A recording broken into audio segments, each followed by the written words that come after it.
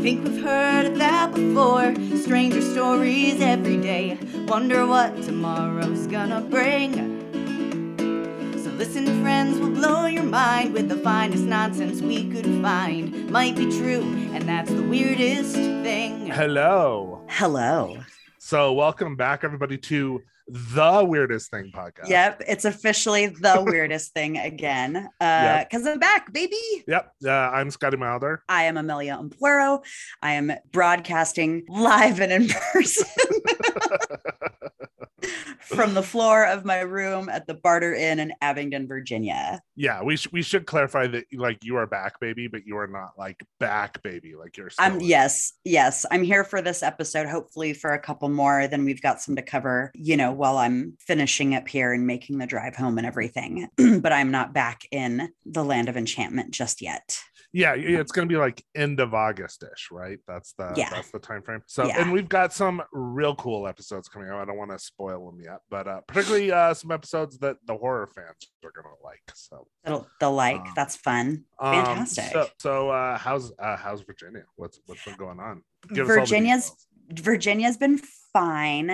I sadly got COVID. I made it about 2.5 years without catching this thing, but finally caught it, as did a whole bunch of us here. Yeah. And that has sucked. I'm actually really glad that we're doing this because I've been in like isolation for nearly 2 weeks. Yeah. And that has sucked. Yeah. You didn't get like super sick, did you? I did not. I still have sorry y'all if you hear me cough and sort of sniffle. I've got some lingering congestion and a little bit of a cough still, but no, I did not get super sick. And even I think relatively within the cases that happened around mine, I think I got a pretty mild case of it, which I don't know if that's like, I'm like, would it have been better if I like was in a delirium of illness? And maybe I wouldn't have like noticed that the time it would have given me something to do. Let's not tempt fate and say no. It would not have been better. Just me knocking on wood. Yeah. I'm just gonna leave the coughs in. It's our little like COVID PSA. So right, exactly. Wear your masks. Get vaccinated. Get boosted. If you haven't at this point, I don't. You're an idiot. I mean, if you haven't at this point, I don't even know what to tell you. Like, you're not going to listen. You're probably not listening to this podcast because that's true. That's true. I don't think we've got a lot of anti-vaxxers or something. Yeah. I don't think we've got a lot of anti-vaxxers who are like, "What's this podcast? I'm going to give this a listen." They probably gave it to like the third episode where I said something about stupid white people. It probably didn't even. They probably looked at the synopsis of what the show overall is about, and we're like, "Ugh, I don't want to know. I don't want to know things that I don't already know." Right. Get out of here. Reinforce my bad opinions. Wait, this isn't Joe Rogan? Fuck that. Although, did you see that Joe Rogan had said that he's turned Trump down like a bunch of times in terms of going on his podcast, and that he was just like, I don't like, I'm not interested. I'm not interested in giving a guy a platform. And I was like, what? Well, yeah, Joe Rogan. I mean, that was a hot take. I was not expecting that. Yeah, we don't need to go on a whole like Joe Rogan thing, but he is a weird fucking figure because he's not like Alex Jones or one of those guys. Like, he's not like fully alt-right guy. He's just like douchebag who asks stupid people on his show to have like dumb conversations and like doesn't push back on anything, and then gets all like whatever cancel culture about stuff. But he's not like a super like alt-right conservative. He's just I think he's just kind of dumb. And I'm sorry, I'm saying that publicly. He's just dumb. He does a lot of the like devil's advocate, and I'm like, well, I don't think we need another devil's advocate right now. Yeah, we've literally got like an entire political party that is like devil's advocate. Yeah. Are women people. Exactly. Yeah. I mean, anyway, that's all that needs to be said. What else is going on, Virginia? How other than COVID, how are like the shows and stuff going? Shows are a lot of fun. We're having a good time. COVID screwed up the schedule. So now everything is like wacky. Yeah. Cause like a bunch of people got it, right? Oh yeah. Like everyone. And like nobody got super sick, right? Hopefully. Yes. Like as far as I know, like last that I've heard, everybody's is sick, but like mild, relatively mild cases. And just to reiterate, my understanding of the barter protocol is that everyone needs to be boosted and vaxxed, right? Everybody's vaxxed and boosted. Yes. So like, vaccines maybe not work. A coincidence that like no one got super sick. Just throwing it out there. Yeah. Right. Yes, absolutely. Vaccines work. Science is real. Masks work. And all that good stuff. Yeah, but so it's been good. It's the last 12 days have felt endless. So I'm like, I know there was like a lot of good stuff happening in the before times. But let's also talk, because you got to come down and visit and you got to sort of see everything. Yeah, so that was fun. So obviously this was back in April.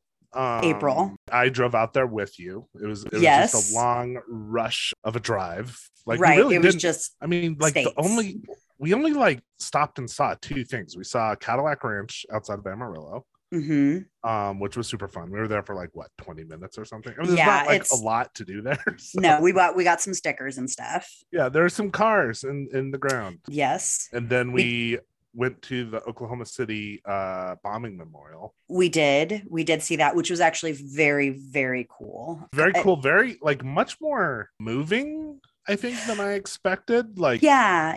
I said the word cool, and then I was like, that's maybe not exactly the word that I want to use there, but it was a very impactful memorial. Yeah, very well done. Very a beautiful memorial. Very well done. And we also saw, because I was thinking about this, we also saw the Grand Ole Opry.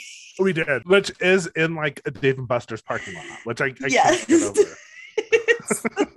It is the weirdest thing. Hooray! That's the name of the show. Hooray. But it was the weirdest thing. Yeah. Like, I don't know what you and I were expecting, but as we were driving out there, we were like, this has to be wrong.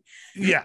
Well, because not only is it in a Dave and Buster's parking lot, but you turn off the interstate, there's like nothing there forever. You're like driving into the fucking woods or something. Yeah. But then you just come upon a mall. Yeah. That's the thing, is that it's like in a mall. Right. It was so like incongruous. Like my brain was like, I don't understand what I'm seeing. We did discover, I think you looked it up that evening, where there was like an original Grand Ole Opry that's somewhere in Nashville. That's like an old building, and it's like cool. But this one's not like super new. It's like from the 70s or something. Yeah, it's not like it was like, oh, well, they had to, like, the building collapsed in 2014. And so this is, where they're like, it's been there a minute. Yeah. It's very strange. It's very strange. It's somewhat disappointing. It was somewhat disappointing, because it felt like it had the feel of like, oh God, like a Joe's Crab Shack. Yeah. That you'd see at like, that would be like at a very large mall in like Florida. Right. That's exactly right. It was so like, I was like, this is not like the church of country music. Like, I'm just having a really hard time putting it all together in my head. Yeah, it definitely was. It was, I don't know why I would have expected it to be less tacky. I mean, it's the Grand Ole Opry, but it was like pretty tacky. Well, the thing is like, I did expect it to be less tacky, because as much as we want to be like all about country music and how we feel about it, it's still country music. It's like one of the actual, it's like one of the things that this country actually did kind of like invent. Right. Yeah. And so that's right. It feels so weird that it's like across from like a Bass Pro Sports shop. Like, it's so strange. It's so weird. So that was, but what else before I talk about Abingdon itself, like other things, just from the drive, we were shockingly impressed by Oklahoma City. I think. Yeah, Oklahoma City was a cool place. Yeah, I think I just went in with preconceptions of, you hear Oklahoma City, you think you know what that's going to be. It was a cool, like, it felt like kind of a hipster town. It was definitely not what I expected. Yeah, like I think about what you were saying when we drove out of Oklahoma City that morning, that you were like, here's like an alternative weekly newspaper.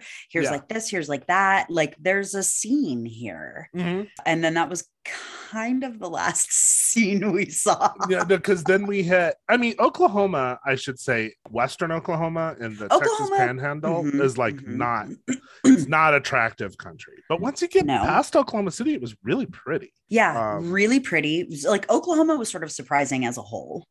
But then we got to Arkansas and got the fuck out of Arkansas as quickly as we could. It really felt like Arkansas did not want us. Yeah, it was just the vibe of Arkansas. And it was funny, like driving to Oklahoma, like we did not realize that marijuana had been legalized. I think it's just medical marijuana is legalized in Oklahoma. Yes. So like it was like every 10 feet in Oklahoma was a billboard for a dispensary, which was like unexpected. But then you get to Arkansas and it's like Trump signs and Confederate flags and like, right, and like a lot of Jesus died for your sins. It lived up to its reputation. Yeah, life begins at conception. Right, billboards, lots of giant crosses. Right, oh, the giant crosses, yeah, like massive crosses. Massive. So I think we stopped at like one truck stop and then just got the fuck. Yeah, we were like, yeah. And then Tennessee wasn't so bad. Tennessee was fine. I felt like Grand Ole Opry was a disappointment. Virginia was gorgeous. Yeah, like, gorgeous. Just driving into Virginia, that was the prettiest part of the drive. And then Abingdon, like you've talked about Abingdon for years. Because you had been there. When was it that you were there as a player? So I landed in Abingdon for the first time in like May of 2004. So like 18 years ago. Yeah. And I'm not sure. I knew it was a small town, and I think I expected it to be sort of quaint Virginia town, which it is. The thing I did not expect, I'm not sure why I didn't expect this. I think because I've been to other like repertory theater, like I've been to like I think in Creed, Colorado, there's a repertory theater up there, and like and they're like pretty small. And like, a lot of people in the region know about it, but they don't seem like that big a deal. Barter clearly is a big deal. Like when you're in Abingdon, it's like, oh, like it's like the cultural focus of this town. Like, it's kind of the bedrock of the town. And I'll just give you guys a quick little history lesson on Barter Theater. So it turned 89 this year. Next year will be its 90th birthday. It is one of the oldest continually running theaters in the United States. It's currently on its fourth artistic director, which is, if you know anything about like nonprofit theater, is actually kind of an anomaly. And it was started by a man named Robert Porterfield, who was from the area, was working as an actor in New York. And when the Depression hit, he was like, well, nobody's going to the theater in New York. And there's a lot of people in that area of Virginia who have a lot of like goods, crops, animals, skills and stuff. So he basically came back to this area and started the Barter Theater with the idea that you could either pay I believe it was the 10-cent admission or barter the equivalent in goods or services. Right. So lots of great stories about like people bringing like live pigs, and and all that stuff, and people, bartering like bushels of spinach and that kind of stuff. It's a tradition that they continue to this day, that like, I don't know if it's once a year or a couple of times a year, they will do things where you can bring in canned goods cool. And essentially that is like your cost of admission. They donate the proceeds to a food bank. Oh, nice. And all that kind of stuff. But it's, it is an institution and a major driving economic force, not just in the town, but in the region as a whole. What I think I didn't expect is I knew there was Barter Theater. I didn't realize there was like Barter Theater, and then there's like the second stage. It's a whole other building, and then there's just like buildings throughout town that it's like there's the administration building. This is where like this is the Barter Inn where people live, and like know. And then like even your room at the Barter Inn was like super nice. We walked up and it's like nice furniture. I'm like, oh, this is like, I don't know why I never realized it was as big a thing as it is. Like I knew it was a like very respected old theater, but it's like it's a big deal. Like, well, I think there's clearly some money there. Yeah. And I think it's one of those things that like the inner workings of American theater, like most people don't really know what that means, because when they think of American theater, they think of Broadway. And that's such a whole other animal. And one of the other things that makes Barter really unique is that it is one of, if not possibly the last remaining resident repertory company. So there's a lot of other professional theaters who have a repertory company, but it's like there's the cast of, you know, Guys and Dolls who's performing at this space and like on this stage, and then there's the cast of like a Doll's House that's performing on this stage, and then there's, you know, 12th Night over on this stage, and then there's like the youth theater over on this stage, but they don't intermingle. Barter. And so it's an interesting thing, because even with discussions with the union and stuff, like equity is a little like, I don't get like what you guys are doing, because it's just not really happening anywhere else. It is about 11 months of consistent work, which is also unheard of. So like when you sign a contract here, if you're a resident company member, like you sign it for the season. It's not like you're like, okay, well, I'm playing Maria in 9 to 5, and then I have it's like one big long contract for the entire season. That's like your year. Yes. At least. Yeah. Yes. And so all types of bargaining stuff is just different, because it's just a different animal. Yeah. So it was really cool. It was really cool to see it. Unfortunately, I drank a green tea that did not agree with me. So we did have to pull over so I could like barf up some green tea at one point. But yes, other than that, like you were driving me around Abingdon and just showing me your old stomping grounds and stuff. It was really cool, because it was like, oh, this is a whole Amelia life before I ever knew you. Yeah. I had another buddy who came sort of with that same intention of like I need to, like, we need to close the circle. I need to see like where it all started. And so that's been really cool. And yeah, it's been very, very cool to be back. The town has grown in the nearly 20 years that I've been gone. They have a Walmart now.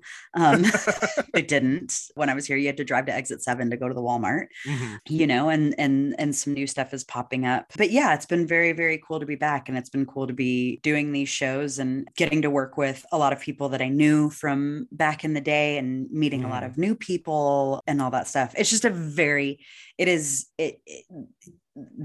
it's funny, because it's like the fact that technically what Barter Theater does and what I do with my theater company in Albuquerque, they are technically the same thing, but the world's different. They barely exist in the same universe. Right. Well, and you guys are, not only is it like a matter of scale, but I think DCRT has like grown into like, you are definitely doing your own thing. It is not very much so. You're not trying to do what Barter does. Very much so. Very much like traditional theater, and you've definitely moved into some different directions. Yeah, I did get to see a show while I was there. Yes, you did. Was fun. Yes. It was directed by our friend. I'm just gonna name him John Hardy. Okay. Who just, if anyone has seen my movie Dead Billy, John Hardy plays Billy in the movie. Yes, he does. And it was cool. It was kind of cool. Got to talk to him a little bit. It was kind of cool seeing him in like his environment, because I've only ever known him like coming into Albuquerque to do things. Yeah. So that was kind of cool. It was a really cool experience. I'm glad I was able to make that drive out there with you. I wish I could go back for your drive back, but I'm actually going to be going to Texas for a horror convention around. That's fun. That sounds fun. That sounds like a good time. I'm not looking forward to that drive back. It's just really long. Yeah. It's just really we had drive. fun, but it's always good when we do a long drive, because as I think anyone who listens to the podcast would understand, like, we just never shut up. Yeah, we just never stop talking. We knew that from like our drives out to LA, but like this was like a 20 some hour drive, and it was an interesting test to see, like, are we ever gonna run out of stuff to talk about? And we did not. I think there was like a brief moment driving into Nashville, and I think it was because we were both a little tired. It had been silent for like 30 seconds, and you were like, did we run out of stuff to talk about? And I was like, that's right. I don't think so. I think we're just tired. Well, we were trying to figure out where we were going and stuff too. Yeah. And I was like terrified, because I was like, I have COVID. I definitely have COVID. And I did not have COVID. I waited until I got here. Yeah. Yep. To get it. Well, I'm glad you're on the mend. I do want to talk very briefly about, I know at least one thing you did during your COVID isolation, because you got me doing the same thing. Like, the biggest, most ridiculous waste of time in the world. God. Is the UK's Love Island. Oh my God. Just absolute and utter chaos. And actually, I think I got more into it than you, because I'm actually watching another season now. Like I think you only watched season 3. Am I? Yes, I had to to back away from it. I think if for no other reason it was like kind of making me feel bad about myself. So I was like, I need to step away. I will say, so you got me into watching season 3 of Love Island, and I was like, you were kind of describing it. I was like, oh, that sounds kind of fun. I'll give this a shot, but I don't watch a lot of stuff like that usually. So I was like, not expecting it just to be the fucking like soul swallowing time suck that it was. But I will say, because I threw out, we were supposed to record yesterday, but I threw my back out. So I ended up watching season 5. We don't need to spend a lot of time on. No, but just to let you guys know, these seasons are not like 13 episodes. They're like 51 episodes. Yeah. Long. Yeah. And not like 20 minutes, like they're an hour. Oh my God. So long. But like, yes, you got me. I do want to talk a little bit about season 3 and compare it. Like you were saying how it was making you feel kind of bad about yourself. Yeah. I would recommend not watching season 5 then, which is the one I'm on now. Because the thing about season 3 of Love Island, and I think everyone kind of knows the premise of Love Island. It's a bunch of like very hot influencer types get thrown in a villa together. In a villa, yes. In a villa. And they get paired up, and then it's like a love dating show, and they bring new people in as spoilers, and they have challenges. Yeah, it really is like if you did the Hunger Games but made it with dating instead of hunting each other. I agreed with you when you said that, but then watching season 5 made me realize. So season 3 is where we started. Season 3 weirdly has a lot of heart. It's all manufactured. It's stupid fake reality show heart. Right. But it's like there are likable people on season 3. There's a bromance in particular that is like so joy pure. Yeah. So pure. Season 5 is like all of the Hunger Gamesy cringe of season 3, but like amped up to like an impossible degree, and none of the heart. Like I'm not sure how many episodes in I am at this point, but I'm fairly deep into it. And at this point, I'm only watching it because it's a car crash. And I think it might be the end of Love Island for me. I actually like what I realized is like, I don't enjoy all the like intrigue and drama as much as I kind of enjoy like people forming friendships and like that. Yeah. That's the stuff I enjoyed in the 3rd season that we watched. Like there's almost none of that in this season. So that's too bad. Yeah, if you didn't feel like you could keep going after the 3rd season, I don't know about other seasons of it, but I would say don't go into season 5. I started season 5 because I did a lot of Googling, and they were like, oh, season 5 is the best season. And it's because it's the car crash of a season.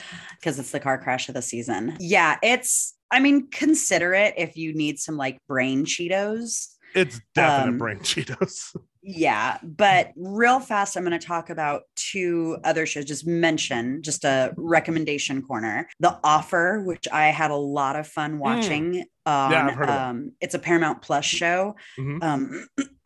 Really great. It's about the making of the Godfather. Right. And I did not know how fraught that whole thing was. Oh, it's I've been wanting to watch that because it is like the whole backstory of the making of that movie and the like people's careers being on the line. Oh my God. And so funny because it wasn't supposed to work. Nobody was betting on that movie. Everybody was like, this is fucking dumb. Al Pacino was a nobody. Right. They were trying to cast he was like a theater kid from New York. Well, they were trying to cast like Robert Redford in that role.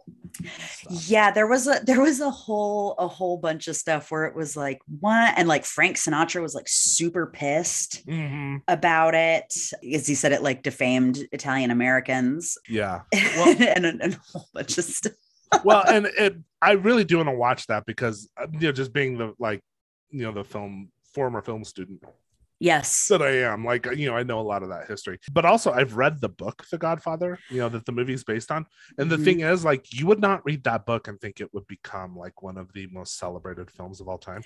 Because the book is garbage. Like, it's fun, but it is trash. It's also long, right? It's long. And it is, there's a whole, I'm just going to, like, put this out there.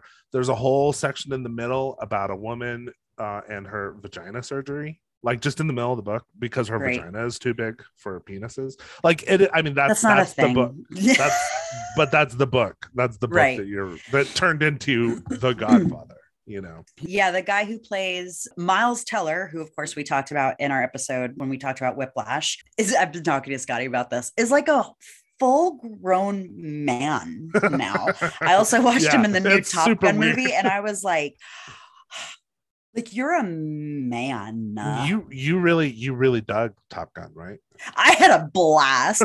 Top Gun, the new Top Gun is so much fun. Yeah, it's a hella good time. It's like there are a couple of what's the word I'm looking for? Intellectual properties, I guess, from like the 80s that are coming back. You know, Top Gun, Cobra Kai is another one that's sort of capitalizing on Karate Kid and stuff. And I feel like they're doing it so well. There's definitely like nods to the originals. I mean, it's Top Gun, so like it takes itself pretty seriously, but it's still a hell of a good time. You were stunned that I had never seen Top Gun.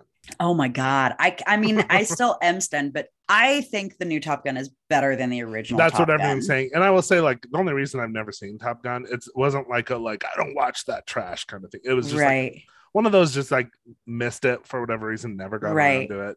Keep thinking I should watch it at some point and then never. I probably will, because I have heard nothing but good things about the new one, which surprises me, to be honest. Yeah. And I mean, honestly, you could watch like, go watch like the trailer for the original Top Gun and then go watch. Yeah. I just feel like as a completist, I probably I mean, that's an hour and a half, 2 hours out of my day. Like, I'll watch it at some point, but you said there was another show? Yes. So the other show that I'm watching is Blackbird, which is on Apple TV. I haven't heard of that. Starring Taron Egerton. Is that how you say his name?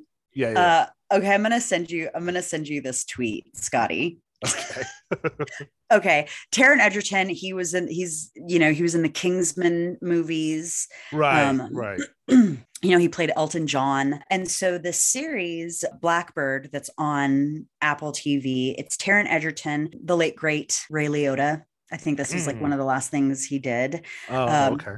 R.I.P. Greg Kinnear, and there's some other people in it, but it's based on a true story. Basically, Taron Egerton plays a drug dealer who gets thrown in prison for 10 years, and I don't know if they're cops, if they're FBI, I don't know what the fuck they are, but they come to him and they're basically like, hey, there is a guy in a prison in Missouri. I think it's Missouri. It's like Missouri, Minnesota, somewhere, one of those places. And they're like, there's a guy there, and we believe he's confessed to a couple of murders, but there's like a lot of more bodies, and we need him to confess to those murders because like he absolutely did it. So you need to go in there and befriend him and get a confession out of him.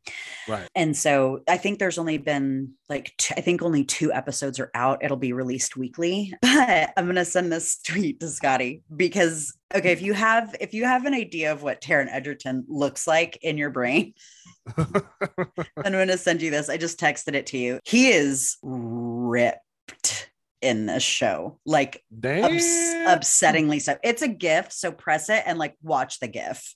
Oy. Yeah. Yeah, I'm gonna maybe on social media I'll post this GIF. An Emmy to this camera person, please. Yeah. Yes. I mean, Homeboy has like an 8-pack. I mean, it is. Yeah, that is not because I know him mostly because I know his face. That is not the body I expected from. No, I mean, it's one of those things where I'm like, that's impressive. That's nice. Homeboy put in some work. So props for him. So go and watch it so that all of that work, all those chicken breasts and steamed broccoli that he ate, make it worth it for him. Yeah. But it's a very good show. Okay, so we've done all that. We've got all caught up. Should we hop into it? Yeah, let's do it. Okay, fantastic. Guys, I really wish that I had like an uplifting and fun story for you today. I don't. Okay. Yeah. Welcome back. Welcome back. But Scotty and I were talking about it, and it is we do have a little bit of like some badass women stories here. And so unless you've been living, like under a rock, you'll know that a few weeks ago, the Supreme Court overturned Roe versus Wade, basically being like, there is no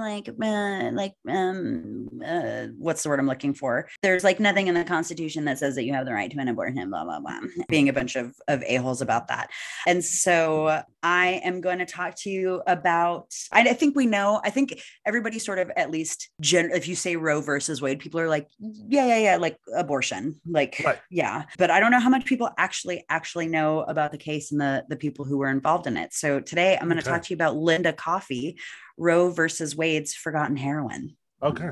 Let's do it. So sources for this are Vanity Fair, Wikipedia, an episode of the You're Wrong About podcast, which is actually the entire episode is about Roe versus Wade. That episode came out in 2018, okay. And is definitely worth a listen if you want some deeper understanding of this case. I got information from Planned Parenthood, National Geographic, and the Washington Post. Okay, so Linda Nelline Coffey. She was born on Christmas Day, 1942 in Houston, Texas. Her family would eventually settle in the city of Dallas. Right. Coffey grew up in the church. She was Southern, like her family was Southern Baptist. Her grandfather was a deacon. She went to Sunday school. She sang in the choir. She, went to church camp. She played softball. By all accounts, she was like a plucky and cerebral and shy girl. Right. According to the Vanity Fair article, Coffey was shown a Dangers of Abortion film when she was in high school. And if you don't know what I mean by that, there were these videos that were like loose women having abortions, and then it would show them like going insane and like crashing a car or whatever. I was gonna say, is it kind of like the driver's ed videos where it was all just about like it's death? It was like Faces of Death, but for abortions. Yeah. God. And all of it really was, it was not about like, hey, like this is what happens and this is like, it was really like you'll go insane with regret and then you'll become a loose woman, and it was really stuff like that. So she gets shown this like Dangers of Abortion video in high school, and she was like, what the fuck? And where she was coming from is that she was like, so it's fine for dudes to have sex before marriage, but it's not okay for women to have sex before marriage, which is something that like anybody who among us has not had that. I was gonna say, like, thank God we've outgrown that mentality. Yeah. So she gets shown that. And like I said, she's sort of like, what the fuck? I'm going to take a quick detour. We're going to talk about abortion laws in the United States. Okay. To give you guys a little bit of background. So prior to the mid 1800s, abortion wasn't illegal in the US. Like it was barely controversial. Interesting.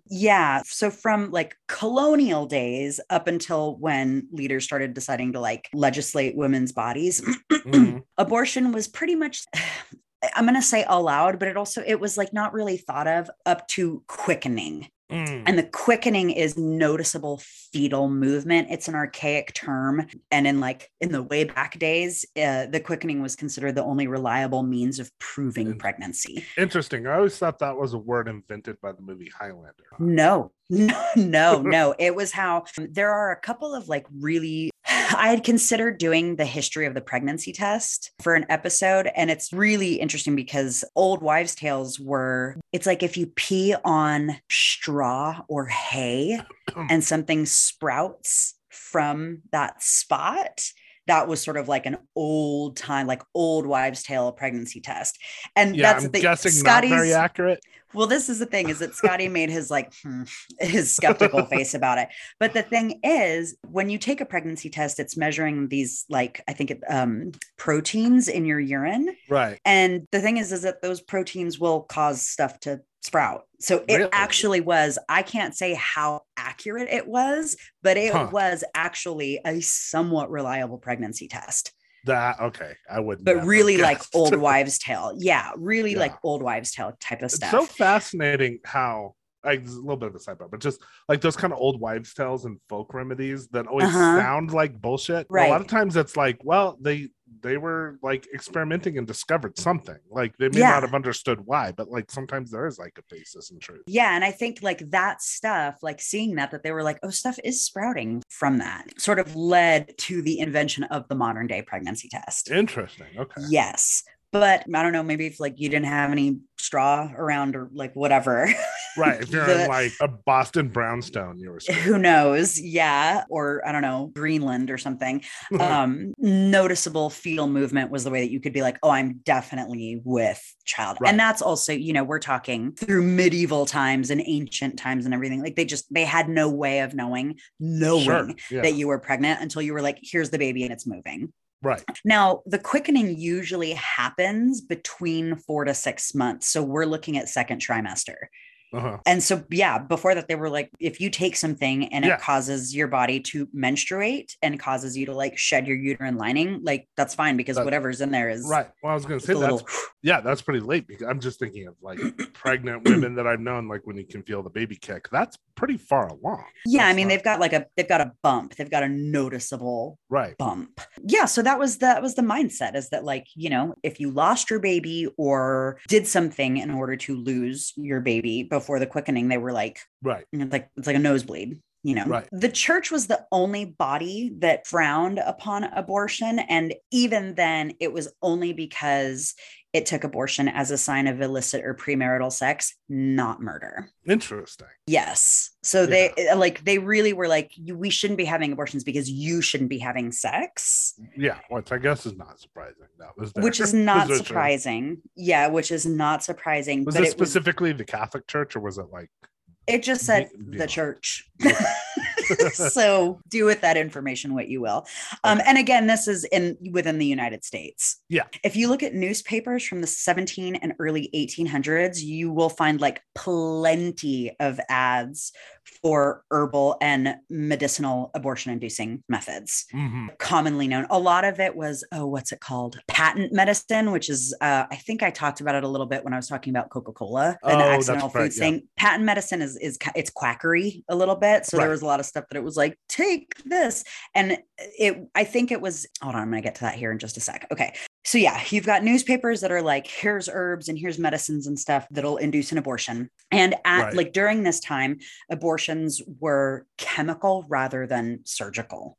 So now we have both. We have chemical and surgical. But at that time it was like, take this tincture, do this thing, whatever. And basically these things would promote menstruation and essentially like clear the uterus. Right. So really kind of like no frills, and everybody was like, it's a fact of life. Like you do what you got to do. Right. Another thing to know is that in 1835, the average woman would give birth 6 times. So like as many women gave birth more than 6 times as did less.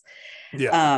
And it was commonly known. I'm just trying to wrap my head around that. Yeah. And this is something that like, I know that it is not known. And it was something that there were a lot of threads that came out after the thing was leaked. Remember, because it got leaked back in May, right? Right. And a lot of people started talking about like, hey, if you don't know, here are all of the horrific things that can happen to your body during a completely normal pregnancy. Right. Down to things like pregnant people losing their teeth. I had seen something that it was like your body needs calcium to grow a baby, but then somebody was like, that's not exactly why. So I don't know look, I'm not a scientist. I don't know the exact science of it. I've had a couple friends who've had babies who had, I don't remember what they call it, but it's like that. Is it preeclampsia? It's like the extreme hypertension where like you basically you can't move because it's like too much stress on your body. Like, yes, that's intense. Yeah. And the thing is that like, that is perfectly normal and not the weirdest or grossest thing that happens to your body during a completely normal pregnancy. Right. There's stuff, my mom's going to roll her eyes at me saying this, but there's stuff that it's like I heard it referred to as cheeseburger vagina. Oh, God. And it's basically what happens is that your vulva swells and then it looks like a cheeseburger. It looks like a burger. Wow. But yeah, that like, it like, bloop, you know, it makes sense. Yeah. What happens to your organs and your pelvis during pregnancy is pretty intense. Tearing and all that stuff that happens in childbirth. Women at this point knew that having a baby, if they survived the pregnancy, the chances of them dying during pregnancy were just as good as them being permanently maimed during pregnancy. Right. I've always been... Sorry, just a real quick sidebar. I've always been fascinated by this because it's like, are humans unique in the animal kingdom in terms of the havoc that pregnancy can wreak on a body? I'm just curious how it like works in other animal species. Yeah, I don't know. It always seems like other species are sort of like, here's my baby, and then I'm going to drop it out. And then like, you know, 30 seconds later, mother and child are like, running. Yeah, it just seems like something happened with human evolution that made the process real hard and weird. Yeah, and also left us with something that was just basically like a blob of need. You know what I mean? Like, you watch videos of like elephants or giraffes giving birth, and those babies drop like several feet to the ground. And then they just literally get up and run around. Yep. And then they're up and running, and everybody's like, cool, all right, let's move to the watering hole. Like, no biggie. Yeah. So yeah, 100%. It seems like for all of this, like, we were created in God's image and stuff. I don't know, guys. Seems like seems like faulty design. I mean, you're saying blob of need, and I feel maybe this is just like American culture, but I feel like we're all blobs of need until we're like 28 minimum. I mean, a little bit. You know what I mean? I'm 44. My parents would probably still call me a blob of need. I mean, definitely emotionally, I am absolutely a blob of need. So I feel that. I think we found our title for this episode, by the way. Yeah, absolutely. 100%. Yeah, it is. It does seem like that it was like unintelligent design for how we did the whole childbirth and pregnancy thing. So yeah, so that's what's going on. So you've got a lot of women that are like, hey, I know that I'm like I have an equal shot of surviving this pregnancy and this labor as I do of not. Yeah. And so it makes sense that they were like, so sometimes we're just gonna we're gonna have to take care of some stuff. Yeah, take the tincture and call it a day, and move on. Wait and see how the next year's crops do before you decide to have another baby. Right. I should also state that this is said in the You're Wrong About podcast, but as long as we have had fire, as long as we have had meat, women have been controlling the way and if they become pregnant. Right. Ancient times, women were fashioning cervical caps essentially out of lard and wax. And I mean, like, it's not something new. Right. So there's that. The other thing you need to understand as well is that prior to the Civil War, gynecology and obstetrics was firmly the realm of the midwife. And midwives prior to the Civil War were considered skilled medical professionals. You can even talk to people like nowadays, and it's like, if you're like, yeah, I'm using a midwife, there's a bit of like, okay. But this stuff was the realm of midwives. Like, they were women who had births, they had attended a lot of births, they knew how everything worked, and they, were skilled and trained in this area. Well, I've known a couple midwives, and like, I would say, I know that like people don't see it the same way today, but they are skilled medical professionals. I mean, it is. Yes. It's not just like you're sitting there with a catcher's mitt hoping for the best. I mean, it's like. Yeah. And the thing is that like, in a perfect world, you would be able to have, I should also be clear that like at this time, midwives were women. Yeah. You know what I mean? Now you can have midwives of any and all genders, and that's super cool. But at this time, we're really talking, it was people were like, this is the realm of the woman. Nobody needs to be in there. And it was also seen like no men wanted to be there for childbirth, like yucky, you know? You guys are such fucking pussies about that. Seriously.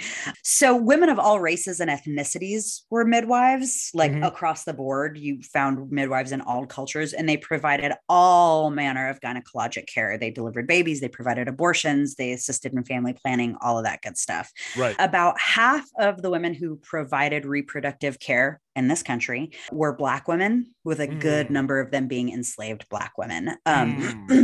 You need to understand that this is a whole other issue, because enslaved Black women were seen as the property of white men and therefore had no right to reproductive freedom, because any children that they found themselves carrying were the property of slaveholders. Yeah, it's fucking gross. In news that will surprise absolutely no one, around the time of the Civil War, male doctors, with the help of the Catholic Church, go on to lead a movement to take the authority to provide reproductive care from midwives and nurses and place it firmly in the hands of white male doctors.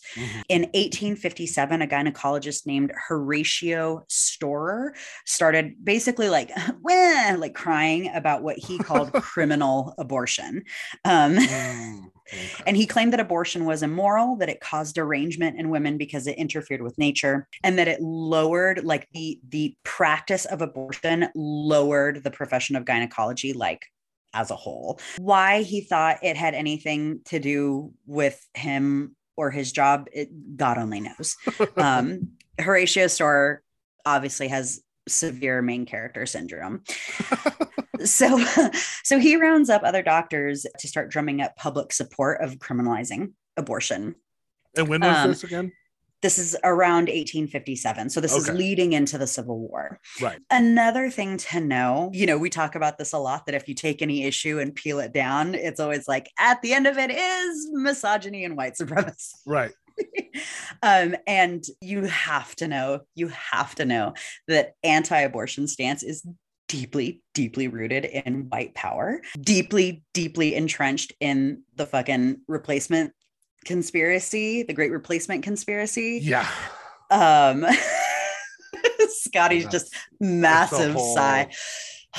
Can you give me the Great Replacement conspiracy in 2 sentences or less? Yeah, I've actually, I don't know if I can do it in 2 sentences. I've actually been, I'm planning on maybe doing, not specifically the Great Replacement, but I want to talk about, it ties into anti-Semitism. So I'm thinking of doing it on the podcast at some point. But it's basically the idea that there is a conspiracy, of course, orchestrated by Jews. Right.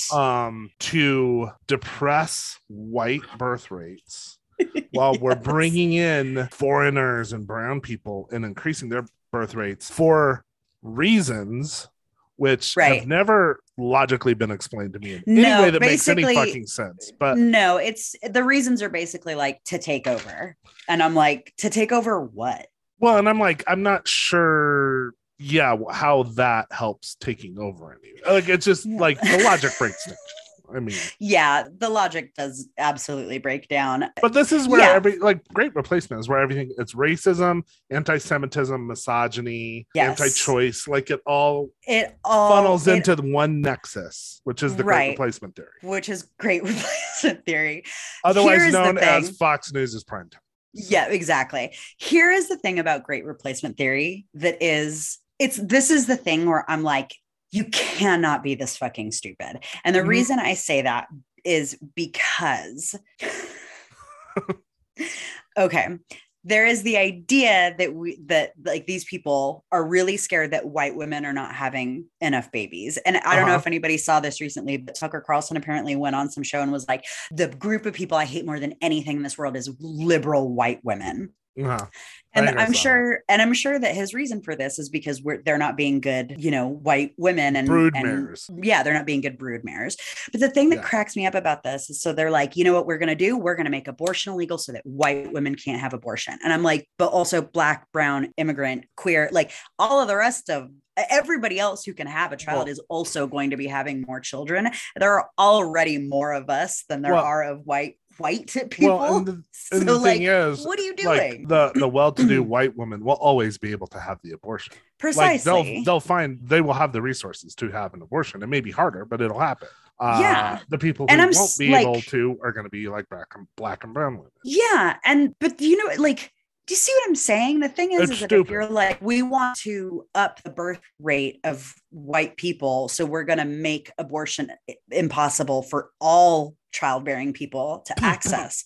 It's like you're just going to continue to have the same problem. Well, but it's going to actually, I mean, if you consider it a problem, which it's not a problem, but if you it's call not it a problem, right? It actually gets worse because things really won't change that much for the women Tucker Carlson want to be having babies, but the women he doesn't want to have babies are going to be having more babies.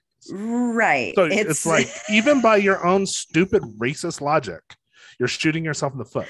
Like it is incredible to me. Like, I don't know what they think, like black, brown, immigrant, etc., fill in the blank, childbearing people, like they're just going to sit this one out and they're going to be like, well, I guess I just won't have. Unless we go back to your earlier episode where we're talking about forced sterilizations, which may be step 2. Right, which is not outside of the realm of possibility and is absolutely something that we need to be aware of. If they want to control whether or not you can have, like, people want to control whether or not you can have a baby, they're going to do that, but by whatever means possible. Right. So there's that, and there's that weird okay, I don't want to fucking talk about these stupid people anymore. Okay. So, um, end of story. Scotty's turn. Just kidding. Okay. So by 1910, abortion was banned nationwide. Right. And again, like we were just talking about, in actuality, this is only preventing poor, often Black and brown women from accessing abortion, as specifically wealthy white women are always going to be able, they will have the means to travel to other states and even countries to get abortions. Apparently, back in the day, I don't know exactly when this was. I don't know if this was like 1950s, 1960s or earlier, but apparently Japan was a huge abortion destination. Really? Interesting. Mm-hmm. Yeah, very common abortion destination back in the day. Yeah, so that's clearly rich people doing that, because yes. Yeah. Like it's absolutely rich people doing this. Another fun fact, abortions have been steadily declining in number since 1980. We'll see what happens now. But in 1980, they'd reached a peak of 30 abortions per 1,000 women. In 2018, that was down to 11.3 per 1,000 women. Wow. That's a big drop. It's a big drop. Also, I just want to go ahead and have it said here. I'm using the word women or woman a lot in this. Right. I, of course, understand that it is not only women that can have babies. So I'm trying to intersperse it, but having to say childbearing people for brevity's sake, please understand that I might just say women every now and then, or the story, I have to say it a lot, or my story is going to be like 4 hours long. Right. Okay. Additionally, I want you to also know that 92.2% of abortions were performed at 13 weeks or less. So this fucking scary story about Scotty and we talked about this the other day, right? Where people are like, they're doing abortions at the time of delivery. And it's like, that's not an abortion. That is murder. That that doesn't happen. It doesn't happen anywhere. Never. Well, it's such a straw man. Like the whole like late term abortion debate. It's such a straw man because I'm sorry. There's no woman or person who is giving birth who is waiting until the moment of birth to be like, you know what? Should I? Nah. Yeah. Like if there's an abortion that happens that late in a pregnancy, it's because that was a baby that was wanted and something has gone wrong. Yes. And this is like something that needs to happen. Like, yes. Yeah. Yes, this is, guys, it doesn't happen. So I know that like you or your aunts and uncles or your mom or your fucking Bible study leader, or whatever the fuck wants to create these like boogeyman stories of people getting abortions, as they're giving birth. It doesn't happen. It doesn't. I mean, it's like, it just like doesn't. The trans predator in the bathroom thing. It's just like, you're making up a thing. Like that's a made up thing. I'm sorry. And it's like, yes, anecdotally, I'm sure you'll find one instance someday of some, whatever. But like statistically speaking, you're just making shit up. Yeah. So stop lying about it, essentially. I mean, they're not gonna, okay. But anyway. They're not going to, but just know that I've got my eye on you.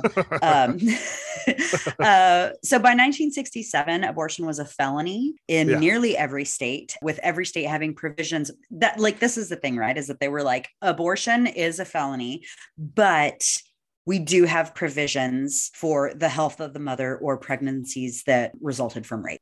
So they were like, okay, we're not like complete monsters. Like there's got to be something that's going on here, which is different from what is happening now in a lot of states, which brings us back to Miss Linda Coffey.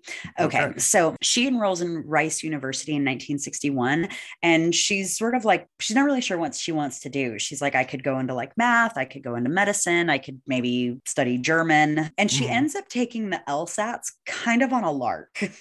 She's like, maybe I'll try the LSATs. She, passes, I think, with like flying colors. And in 1964, she graduates with honors from UT Austin School of Law. And she's like, I'm going to go into domestic relations law. She makes that decision after interning at a legal aid society that helped disadvantaged women.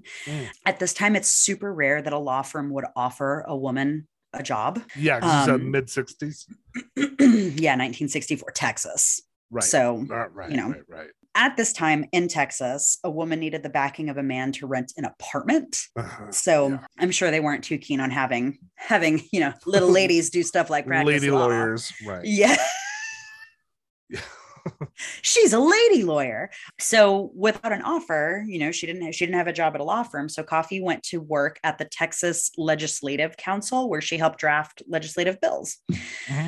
From there, she clerked for Sarah Hughes, who was the first female federal judge in the state of Texas. Hughes was known because she was the judge who swore in LBJ on Air Force One after Kennedy was assassinated. Okay. Yes. She also fought to secure women equal pay and the right to serve on juries. So she was fighting the good fight. She taught her clerks to take stances. She was like, you have to have an opinion. You have to argue this from a stance. Yeah, it's not like, don't hedge your bets. Maybe this or maybe that. Yeah. Right. So Coffey goes to work for her, and it's like that education that she received from Hughes that led Coffey to help her friend, a man by the name of Henry McCluskey, argue the case that would challenge Texas's laws against sodomy. And that was a case that hinged on the person's right to privacy. Okay. McCluskey was a gay man. Mm-hmm. Linda Coffey was a gay woman. Okay. And Coffey did this work on this sodomy case in private because she wasn't out at the time. She says, quote, "I wasn't about to touch that publicly. I would not have had enough nerve to even be the counsel of record." Sure. Yeah. I can understand. Yeah. Again, 1960s Texas. In September of 1969, Coffey comes across the People versus Belouse. I think that's how you say it. People versus Belouse case. This was a case that was located in California, and it involved a doctor who'd referred a woman to an illegal abortion provider. The California Supreme Court basically was like, yeah, the state abortion law is void on the grounds that it's constitutionally vague and that it violated the due process section of the 14th Amendment. And at this point, a light bulb goes off in Coffey's head. She's like, wait a tech. So she knew that she could use the same argument to tackle Texas's abortion laws, but in order to do that, she needed an unhappily pregnant woman. And like, where the fuck was she going to find that? Right. That somebody who was like willing to be like outwardly, openly, publicly, like, I'm I don't pregnant want and this. not happening. Yeah, not excited about this. So in January of 1970, her buddy Henry McCluskey comes through for her. He was actually an adoption lawyer, and he had just met with a woman. She was pregnant with her third child. She was 22 years old, addicted to drugs and alcohol. She's poor. She was the victim of abuse. And her name was Norma McCorvey, though she is more widely known by her pseudonym, Jane Roe. Right. Okay. So we're going to take a little detour again, and we're going to talk about Jane Roe, aka Norma McCorvey, for just a sec. Okay. From everything that I can find out about Norma McCorvey, she was a deeply, deeply complicated figure. Yeah, I've read a little about her, I think. Yeah, she had a very difficult life. Her father was like not really in her life at all. She spent a good chunk of her childhood in a Catholic boarding school, which she actually said were the happiest times of her life. Like she felt the safest at this Catholic boarding school. Her mother was abusive. She would often beat McCorvey for being sexually promiscuous with men and women. She married in her teens, and she gave birth to a daughter that, okay, the story about this first child is all over the place because you have Norma's story and you have Norma's mom's story, and the two don't meet anywhere other than to be like, that baby was given up for adoption. Okay. Norma says that her mom tricked her into signing abortion papers. Her mom is like, no, I fucking adoption didn't. papers. She wanted. What did I say? You said abortion. Yes, I'm sorry. Adoption papers. Right. Just abortion papers, left and right. Yes. So Norma says that her mom tricked her into signing adoption papers. Her mom is like, no, I didn't. Like, she knew what she was doing. She gave that baby up for adoption, blah, blah, blah. Right. Either way, it's like a fraught thing. Norma got pregnant a second time, and that baby was also given up for adoption to another family. Okay. And so when she became pregnant the third time, she was like, I just want to have an abortion. Like, that's all I want. I just want to have an abortion. And she met with Henry McCluskey because like, that's what you did at the time. Right. She had to meet with an adoption lawyer. And she was like, I do not want to do adoption. I just want to have an abortion. So McCluskey was like, okay, well, McCorvey doesn't want anything to do with the idea of adoption. So let me connect her with Linda Coffey. Coffey was the means by which Norma could proceed with a lawsuit and get her abortion. Just in case if you're wondering why it was Jane Roe versus Jane Doe, it's because the courts had another Doe case on the dockets. Interesting. Okay. That's the only reason why. Yeah, that's it. I've always kind of wondered that. Yeah. And I'm going to get to what I believe was the other Doe case in just a sec. Okay. So right before meeting with Norma, Coffey had gotten a call from a fellow law school classmate of hers, a woman named Sarah Weddington. Weddington was working with a women's group in Austin on how to fight the state's abortion laws, and she needed a lawyer who knew her stuff about federal courts and procedures. So she called Coffey up and was like, do you want in on this action? And Coffey was like, fuck yes, I do. Just to let you all know, I think it's like when you look at who Linda Coffey was, it makes sense that she was like fighting for abortion rights. If you look at Sarah Weddington, that is not so clear. She was middle class. She was married. She was a Methodist minister's daughter. She was like a Texas woman. But the year before Sarah Weddington got married, she got pregnant. And Weddington had traveled to Mexico to get an abortion. Okay. And she didn't tell anybody but her soon-to-be husband. So she actually, even though she didn't look the part, she was 100% like, no, we need to make sure that abortion is like safe and legal. Yeah. So that's what inspired her to take on Texas's abortion laws. Okay. So anyway, Weddington goes to Coffey and is like, do you want to help me out on this? Coffey is like, fuck yes, absolutely. Let's work together. And like, by the by, would you be down to co-counsel with me should a suit ever be filed? Right. And Weddington was like, absolutely, say no more. Say no more, fam. Okay. So once McCorvey like kind of comes across their line of vision, Weddington and Coffey get to work on McCorvey's case while also working on the Doe's versus Wade case. And this was the case, and I believe this is the case that was happening and why Roe is Roe and not Doe. So Doe's versus Wade, and it is plural, was the case of a married couple where the wife had a neurochemical disorder that basically was like, you cannot get pregnant. Okay. And I think it was the type of thing that like whatever this disorder was that she had she gotten pregnant, I think it was like, you and the baby will absolutely, positively, 100% die. Like you cannot get pregnant. Okay. She was married. So it's not like you could be like, well, you just don't get to have sex then. And because it is known that there is no form of birth control that is 100% effective, she was like, I need to be able to have an abortion should this happen. Yeah. So that's the case that they were fighting. I also want to pop in here and say that Roe versus Wade is not, to my understanding, about the explicit right to have an abortion.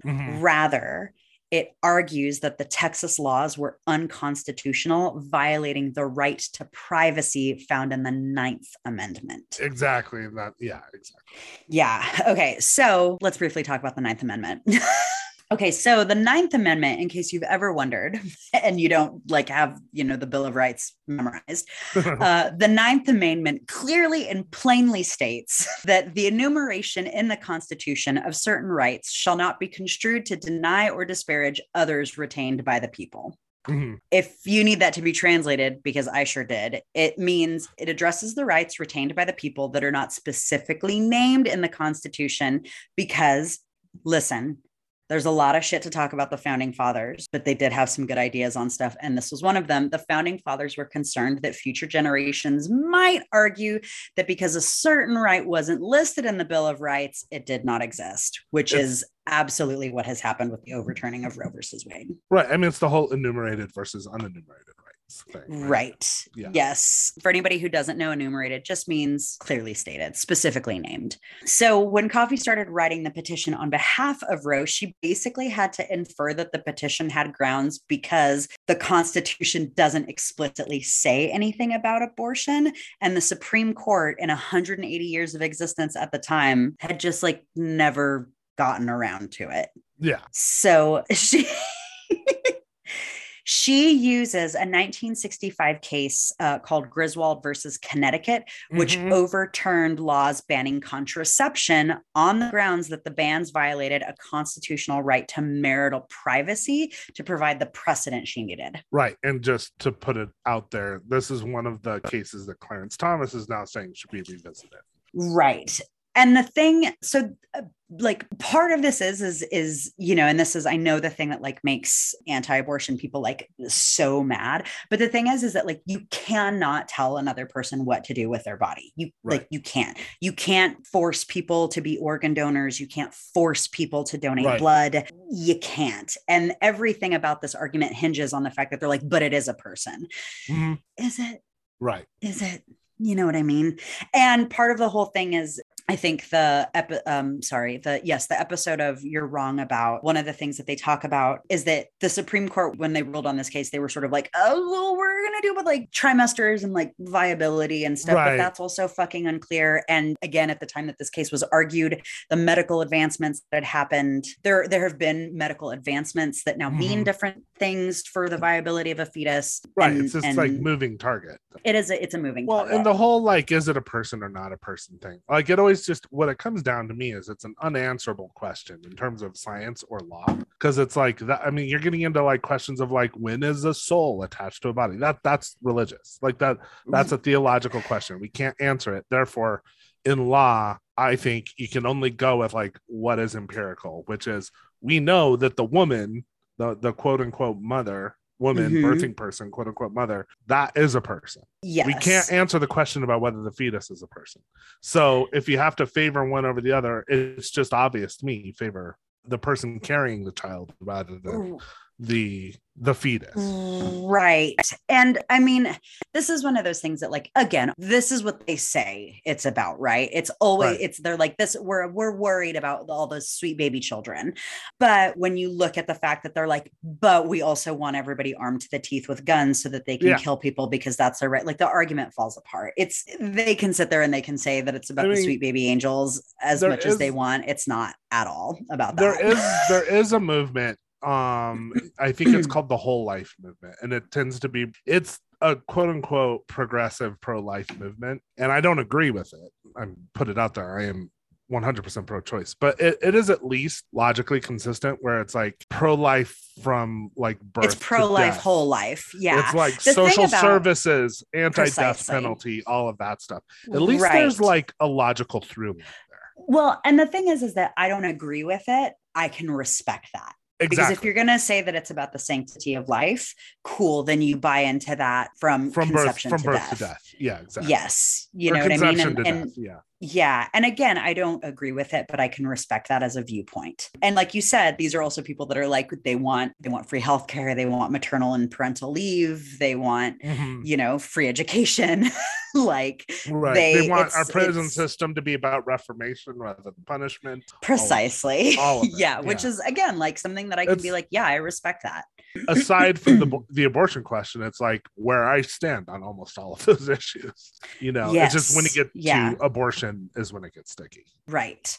So, okay. So Coffee starts doing this work. So, and like I said, she uses the Griswold versus Connecticut case to provide precedent. She needed to clearly show where in the Constitution the right to privacy lay. So she argued that Texas's laws banning abortion violated the First, Fourth, Fifth, Eighth, Ninth, and 14th Amendments. Wow. She also argued that the statutes were vague, they were constitutionally broad, and infringed upon the fundamental right of all women to choose whether to bear children. That is, again, this goes into the thing of like, nobody can force you to be an organ donor, donate blood, be a bone marrow donor, donate your body to science. Like nobody can force you to do that. And I know that people get sticky about this because God bless the sweet baby children, but up to a certain point, it's not a different person. It is of the childbearing person.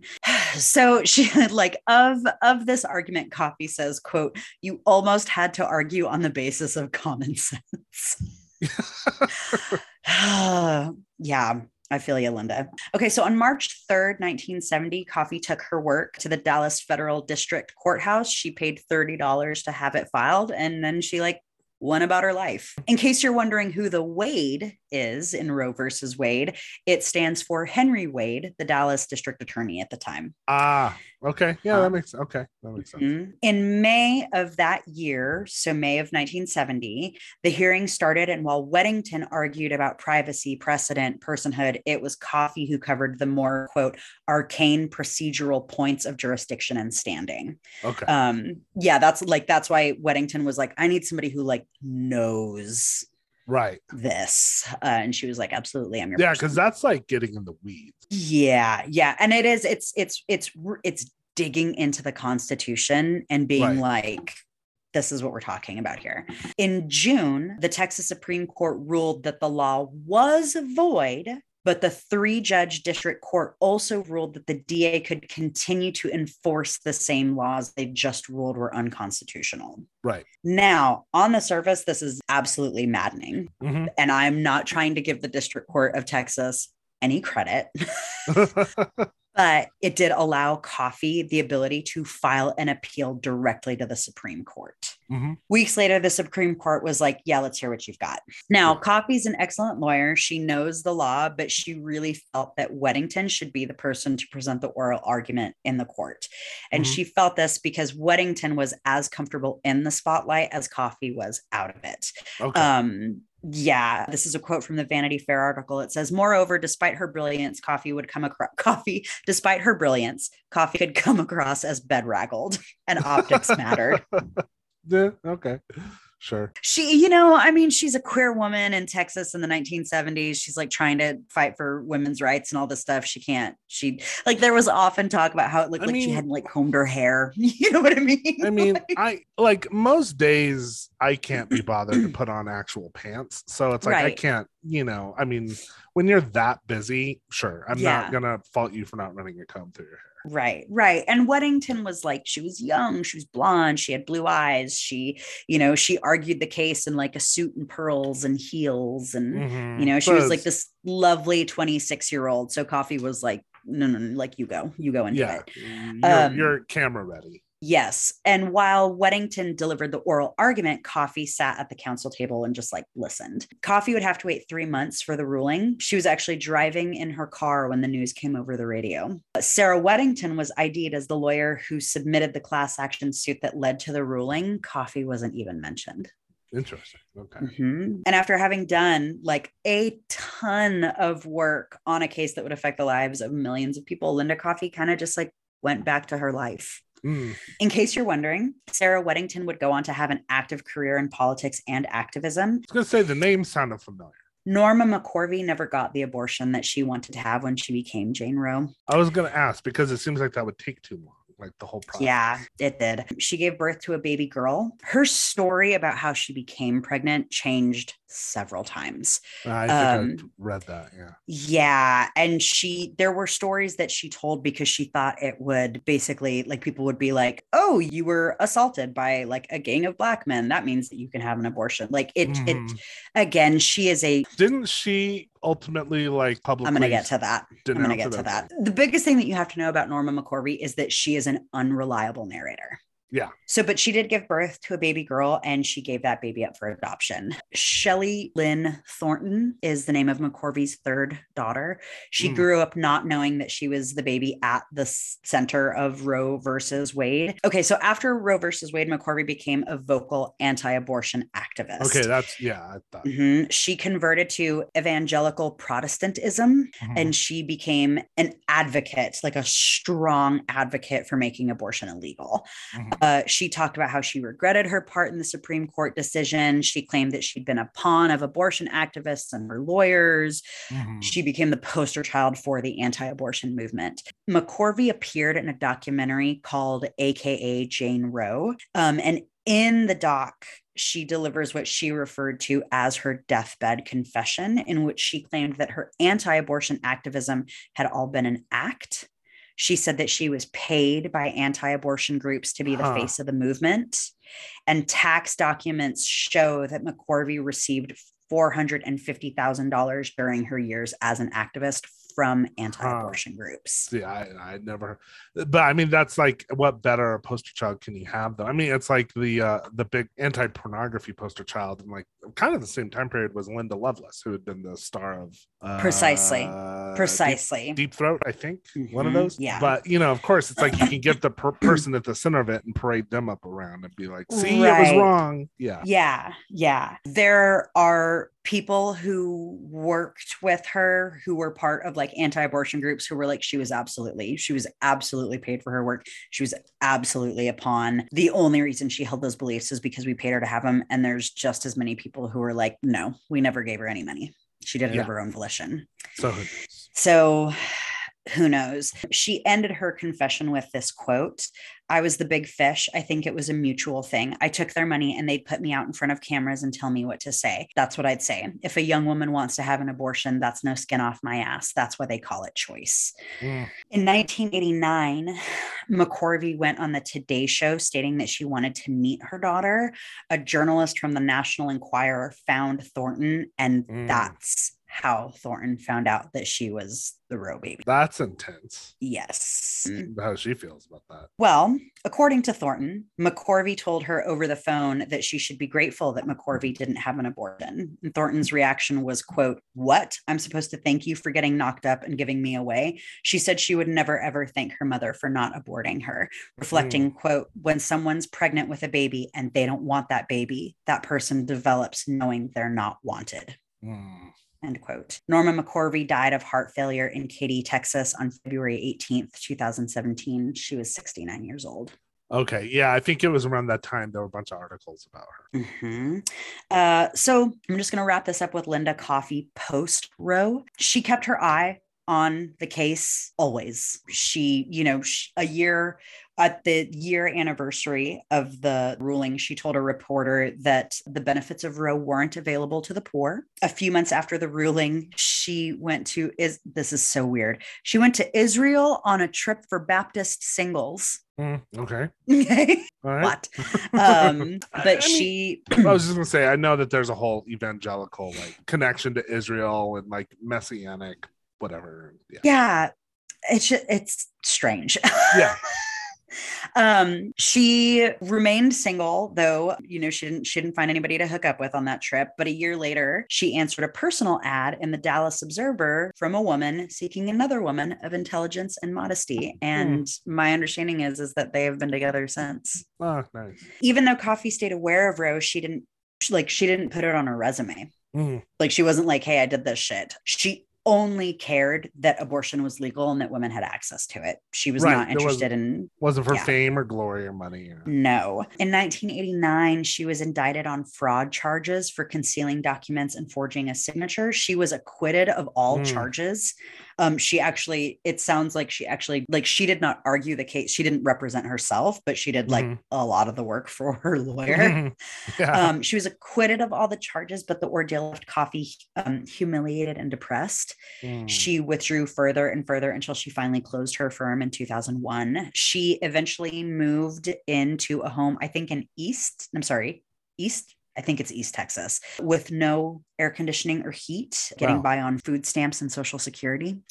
She was very proud of her legacy, even if a lot of people don't know how important she was to the ruling. They, of course, went and interviewed her after the decision was overturned. And she says that the overturning of Roe versus Wade is bittersweet, though she remains adamant that we not give up hope. She says, quote, "It just reminded me what it was like about 50 years ago when the late Sarah Weddington and I heard the U.S. Supreme Court had ruled in our favor. I followed all the ups and downs for so many years. There were times I thought it might be overruled. It was only today that I really felt it has been." She is the last surviving participant in the landmark Roe versus Wade case. And that is the story of Linda Coffey, Roe versus Wade's forgotten heroine. Wow. That's it's a sad end of the story, obviously, for her life, but also for like what happened. I mean, we're now living in, I guess like we've all been thinking about the implications of this. Hopefully, yes, we all have been. Yeah. I mean, my hope through it all Like, obviously, nothing's going to happen. There's going to be a long fight. But my hope is like we have now lived for 50 years in a country where abortion was legal. Like we know what it's like to live in that country. And so we're going to know what we're missing. And I'm hoping that is like the galvanizing thing that is going to push our side forward, because it needs to get out of like, depending on a court decision and like, get codified in law somehow. I'm not sure how that's going to look, but well, and I mean, I think, and I have absolutely had moments of this, like in the immediate aftermath of hearing politicians be like, this is awful and you got to get out there and vote, of being like, I already fucking voted for you. Yeah. Like, I did my job. But I think the thing that we have to think about this is progress of any form, whether it's political, financial, health, whatever, is like, you can't just be like, I ate healthy once and now I feel like I should be in good shape. Right. That remains true for politics and the way that the world works. Like you have to continue to get out there and vote. And in addition to that, you have to also do a bunch of other stuff. I mean, I think, one thing that has happened, and this is what I'm hoping will change, is that, we've had this now 50-year fight over abortion rights post-Roe. And we've had one side that has had a very organized, diligent, specific project to have one result. And, their voters have been voting on this issue. It's been one of their main issues. On our side, it hasn't been a major voting issue because we had the decision. We had Roe v. Wade. And I think we were maybe resting on our laurels a little bit. And like, hopefully that dynamic is now going to flip. Like, yeah, I think it's, you and I have had conversations about this as well, is that it's very easy to get complacent in the United States because it is a young country of being like, well, this is how it is. And we don't have to worry about this now. But, it's a great example of like, this isn't like one thing that you do one time and then you can be like, all right, I've done my best. Right. And I should clarify. I was just going to say, especially as we like slide quickly towards Christofascism, the work is going to be long and difficult, and activism is absolutely necessary, as is voting, and I mean, I know a lot of people were super grumpy about it, but Biden did come out and he was like, I need 3 seats, guys. I need 3 seats. That's the thing. And a Democratic House. Yeah. And I should clarify when I say this hasn't been as big a deal on our side. I mean, there are people on the pro-choice side who this has clearly been a big deal. And they've been ringing the alarm bell about this for 100% decades. But as a voting issue, it was, if you looked at the list of priorities for Democratic voters, it was always pretty low because I think people were just assuming. I don't think anyone really believed. I mean, I don't think I believed until Amy Coney Barrett was confirmed that it would really happen. Yeah. But now we know, so it's like, take the legacy of, people like, was it Linda Coffey? Take the legacy of people like Linda Coffey and run with it. I mean, and you can't like, don't sit there and just be mad at Joe Biden. Like Joe Biden can't wave a magic wand. Like people need to go out and vote. They need to be like giving time, resources, money to organizations that can make it happen, and you need to be prepared for this. Is like we're gearing up for another like probably decade plus long fight. Yeah. And it is, like I get it. I get the thing of wanting to place blame on stuff, and there is no one solution. You can't just be like, we'll go and vote. And you can't just be like, we're going to go protest. And you can't just be like, well, I'm gonna, like, you got to do the whole shebang. And it sucks. It's all of the above. Right. It 100% sucks, guys. But, like I had talked about this with Scotty a little bit just offline, but go and look and see about how other people are fighting for reproductive rights in other countries. I will again give the example of Argentina. Argentina had mass, thousands and thousands and thousands of people in the street every Thursday for 9 years to fight for reproductive rights. They didn't stop. They didn't show up to one march with their clever sign and then we're like, well, it didn't happen. They committed to nearly a decade of protesting. And if you've never seen a Latin American protest, you really should go look it up.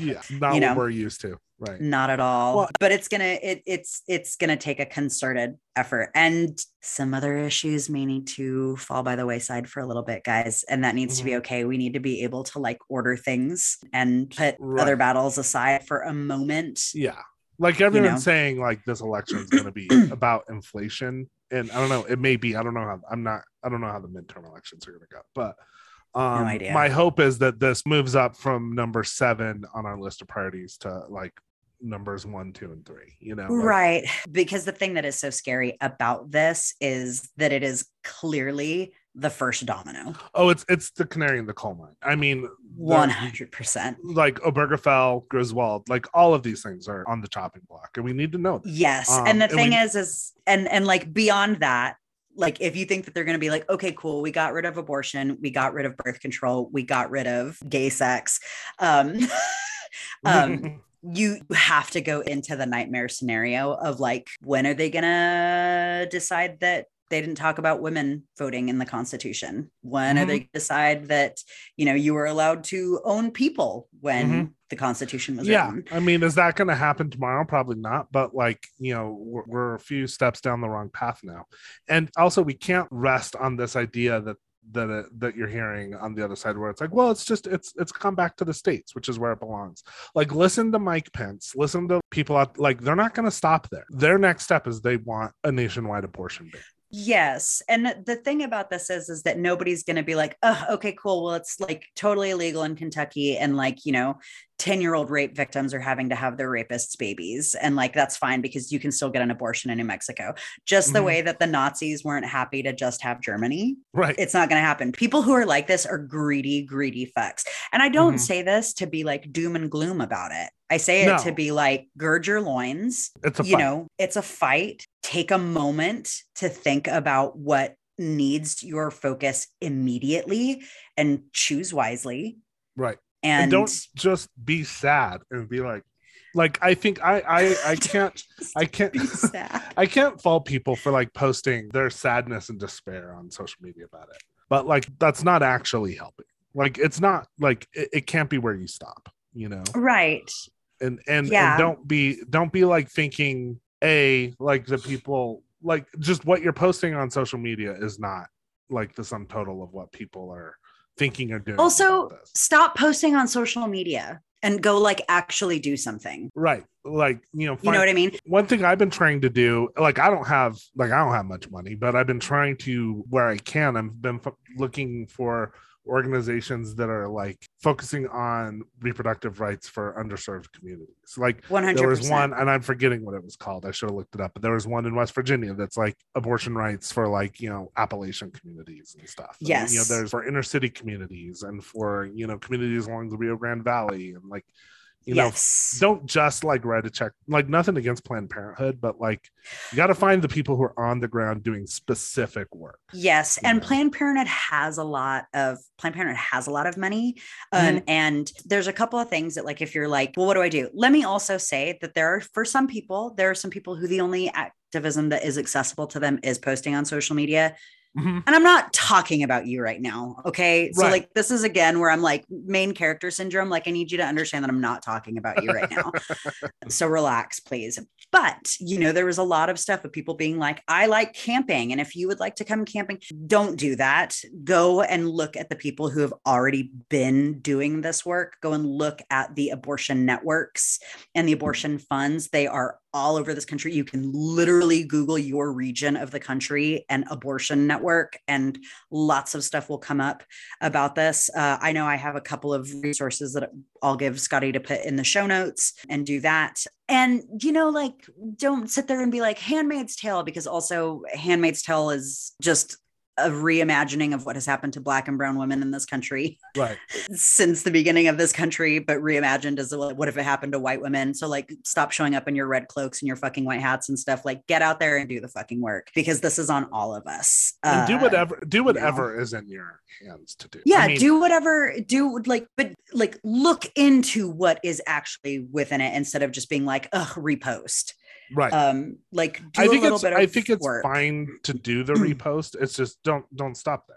like, yeah. And also just like, the thing for me is that I'm like, if you're like, I'm in a bubble, right, on social media. Like, I don't have a lot of like, I don't have any like far right fucking like hardcore Christian people that are like following me. So me reposting stuff, if you know that pretty much everybody thinks like you and you're like, I'm going to repost this New York Times article again, you know, maybe think if maybe there's something else that you might be able to do with your time and energy. Or if you're going to, go ahead. I was just going to say, sorry for all of the stuff that I'm talking about. Go and do something. My whole point in saying research abortion funds and networks in your area is because they all desperately need volunteers, and volunteers can be, you know, driving people to the clinic. It can be chaperoning people when they go in to have procedures. It can also be stuff like phone banking. It can also be stuff like data entry. Right. So if you're like, I don't want to, I'm scared about calling people and telling them, you know, that getting into arguments on the phone, there is a lot of work that can be done, but you need to go to the people that are doing it and take your cues from them. Right. And like, if you are going to do the repost something on social media, maybe think about like, rather than just like a sad Handmaid's Tale meme, I've seen a lot of stuff that's like, you know, here's a list of organizations that need help. Like that's the stuff I think that's the most helpful. Yeah. Sorry guys, I'm not trying to yell at you. I am fired up about this. I'm not trying to scold you.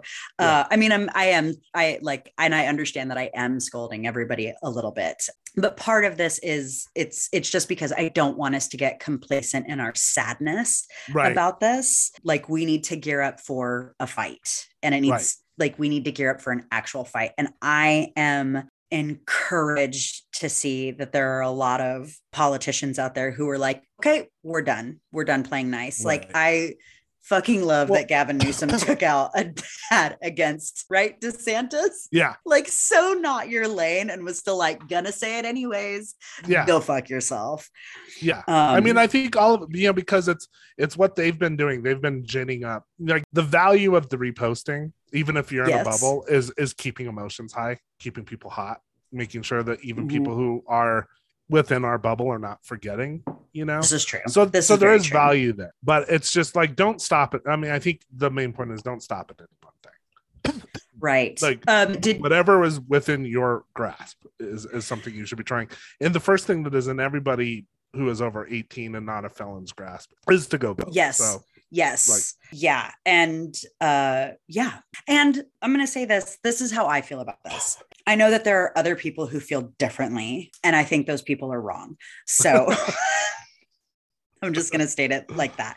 But I know that, like, even Scotty, when, like, you and I have talked about this, that you've been like, nobody needs my hot take. Here's the thing, guys, dudes, fellas, people without uteruses, we actually do need you to step up. And here's the thing, is that what we need you to do is step up and be like, hey, if I go out and I screw some person and they end up getting pregnant, I also want them to have the right to decide whether or not they can terminate that pregnancy. I don't want to hear any of your fucking Jordan Peterson hot takes.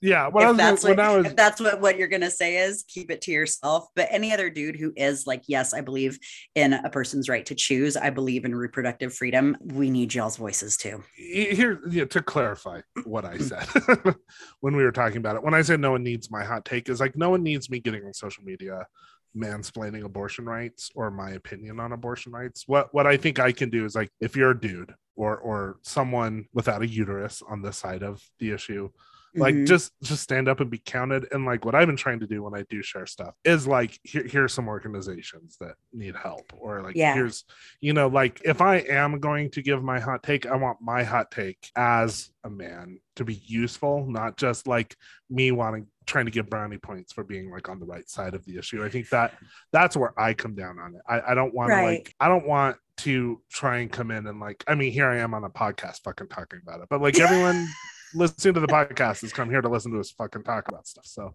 very true. But like, I don't want to be like, my voice is the one you should be listening to. It's like, I'd rather be trying to amplify other voices that are important to hear, you know? Yes. And I 100% understand and respect that. And I do think, because in the world that we live in currently, your voice, by benefit of you being a dude carries more weight than mine does. That's true. And so and that's the thing, is that I think yes, don't go out there and like mansplain abortion to people, but I do think it's helpful for men to be like, I believe in a person's right to choose. I believe in reproductive freedom. That's why I say, like, stand up and be counted. And yeah, I mean, I think it is important to put out there, like, if I, Scotty Milder, knock up someone, I 100% will be there to help that person get whatever reproductive rights fulfilled that they feel they need. Like, I am here for that. And like, I 100% think all of us need to be stand up and be counted. I think I want to be thoughtful about how I do it. 100%. 100%. I just think that it's been, God, you know what? We'll just continue talking about this offline, because you still have a whole fucking story to tell. And it's like 9:00 here. So. Right. No, but I'm glad we spent the time on it. And like, look, guys, I know you're not coming here for a political podcast, but you guys know where we stand on things. We've never been shy about this stuff. And this is like, I think this is like going to be like the issue of our time. So, and I think, again, it's the thing that, again, I'm going to repeat myself again, and I will continue to repeat myself about this stuff. What I have found doing this podcast is that a lot of stuff that we take for granted, of being like, well, it's just always been this way. There's a whole untold story that most of us don't know, because we've always just taken it for granted that it is the way that it is. Right. And a lot of times, more times than I am comfortable with, a shocking number of times, the things that has led to the quote unquote status quo is misogyny and white supremacy. And I would hedge my bets that the majority of our listeners don't care for either of those things. So sometimes we're going to talk about this shit. So no apologies. No apologies. Okay, should we move on? Yes, please. I was going to say my story is I can't say my story is lighter than yours, but it is not as much involved with the hot button issue, but it is, there's some real tragedy in my story. Also, I have to preface with a couple things. One, my story is half of a story, and the reason why it's half of a story will become clear as I'm talking. Okay. The other thing I need to preface is I'm starting with a cold open, but my cold open needs a trigger warning. Okay. I love a cold open. Yeah. But this is not a fun cold open. Okay. And so this cold open talks about violence and sexual assault. So the reason I'm doing this story is that the anniversary is coming up. Okay. So at around 2 a.m. on July 7th, 1993, a young woman left the Comet Tavern in the Capitol Hill neighborhood of Seattle. She had been staying at a basement studio space at an apartment building about a block away from this tavern. After she left the tavern, she visited her friend who lived up on the second floor of that building, and then she left and she disappeared. Police think she may have left the building because she was trying to walk a few blocks north to another friend's apartment. At 3:30 a.m. that morning, her body was found near the intersection of 24th Avenue and South Washington Street in Seattle's Central District. Police believed that she ran into her attacker at just after 2:15 a.m. So like within 15 minutes of her leaving this tavern. She'd been beaten, raped, and strangled. The medical examiner would later say that if she hadn't been strangled, the severity of the beating would have been fatal on its own. She had suffered blunt impact to her abdomen and a lacerated liver. No ID was found on her body, and this delayed identification, but actually the medical examiner, this was in Seattle, early 90s, the medical examiner was a fan of the local music scene, specifically the grunge scene. Grunge punk, and she had actually been to concerts where the medical examiner recognized the woman, who was, of course, Mia Zapata, who was the lead singer of the Gits. So this is the story of Mia Zapata, the lead singer of the Gits, and how she was one of the women who built grunge. And the reason why this is half of a story is because of the way she died. Okay. So Mia Zapata, she was born Mia Catherine Zapata on August 25th, 1965 in Chicago, Illinois. I always thought that Mia Zapata was like a nom de plume, like a stage name, but actually that was her birth name. Her last name was Zapata. And according to I watched by the way, my sources real quick. I don't have that many sources. My main source was a documentary called The Gits from 2005, is directed by Carrie O'Kane.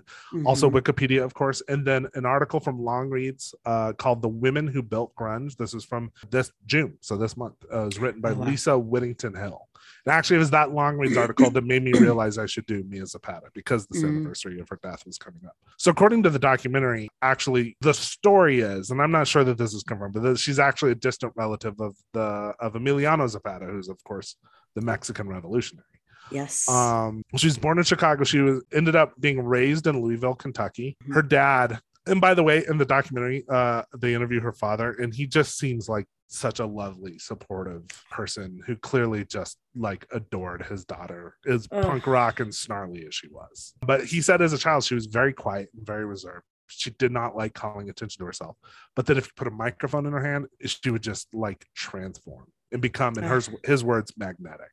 So she attended Antioch College in Ohio in the mid-1980s, and that's where she met a group of dudes, a guy named Matt Desner. He was a bassist, a guitarist named Andy Kessler, but he went by the name Joe Spleen, and then a drummer named Steve Moriarty. And from what I understand, Andy and Steve, the guitarist and drummer, they'd already been playing together. They were like musically focused, and I think they were kind of the driving songwriters of the band. They recruited Matt Desner, the bassist. My understanding, I think a lot of this was like, a lot of this is not super clear, but I think Matt Desner was like pretty new to playing music, and they were actually kind of teaching him to play the bass. They're looking for a singer. Well, all right, I'm calling him Desner. It's Dresner. Sorry. Okay. They were looking for a singer. According to the documentary, Matt Dresner was at a party where he watched drunken Mia get up onto a table and start singing Bessie Smith. And he was like, we need her in the band. Like, yeah, he was just like, she's amazing. And the thing about Mia, we'll get into it. I'm going to play a little bit of her music for you. I mean, she really was like the reincarnation of Janis Joplin. Although she was born before Janis Joplin died, but she was like the new Janis Joplin. Yeah. So they started calling themselves the Gits. They were originally the Sniveling Rat-Faced Gits, which was a name taken from a Monty Python sketch. Amazing. And Andy Kessler, the guitarist, was like, yeah, we need to change this name. He says, I wanted to change the name of the fucking band, but the other three people would not have it. So I think they eventually agreed to like shorten it. And they became the Gits. And Steve Moriarty, the drummer, said, they like the name the Gits because like a Git is a moron, a dork, a freak, a nerd. And basically they were like, all band names are stupid. We wanted a stupid band name. It didn't mean anything, Yeah. And it's like part of the whole punk rock thing, It's like bands like the Slits, whatever, like. Right. So they started playing around Antioch. By the way, mention Steve Moriarty, the drummer, was actually dating a woman named Valerie Agnew. Let's put a pin in her because I'm going to talk about her a little bit momentarily. Okay. But they started playing around Antioch. This is in Ohio, and they immediately started building this big following. This is mid 80s. I think they formed in 1986. So sort of like getting towards the end of the 80s, they all decided it was like time to leave Antioch. Like they didn't all graduate from college. They were all in college at the time. Like I think some of them graduated, some of them didn't, but they were like, we're done here. We need to move on. They did not want to go to the East Coast. In fact, according to the documentary, Kessler, the guitarist, said they wanted to get as far away from the East Coast as possible. So they looked at the map and they were like, let's go to Seattle. Yeah, that's about as far as you can go. Yeah. And of course, this is mid-late 80s. There's a growing music scene in Seattle that I'm going to talk about here in a moment. So this, of course, music scene was what we would come to be known as grunge. Running kind of concurrent to it was the Riot Grrrl movement. I'm going to talk about both here in a second. The band moved into an old house at the intersection of 19th and Denny in Seattle. It was like an old, it sounds like pretty rundown house. They called it the Rat House. It was supposedly. God, I can see it. You know what I mean? I can smell it. Like... yeah. Everybody's got beige sheets, but nobody ever bought beige sheets. Like they were some other color when they were purchased, but like nobody does laundry. Yeah, it's that type of. And I think that it's the entire band is living there.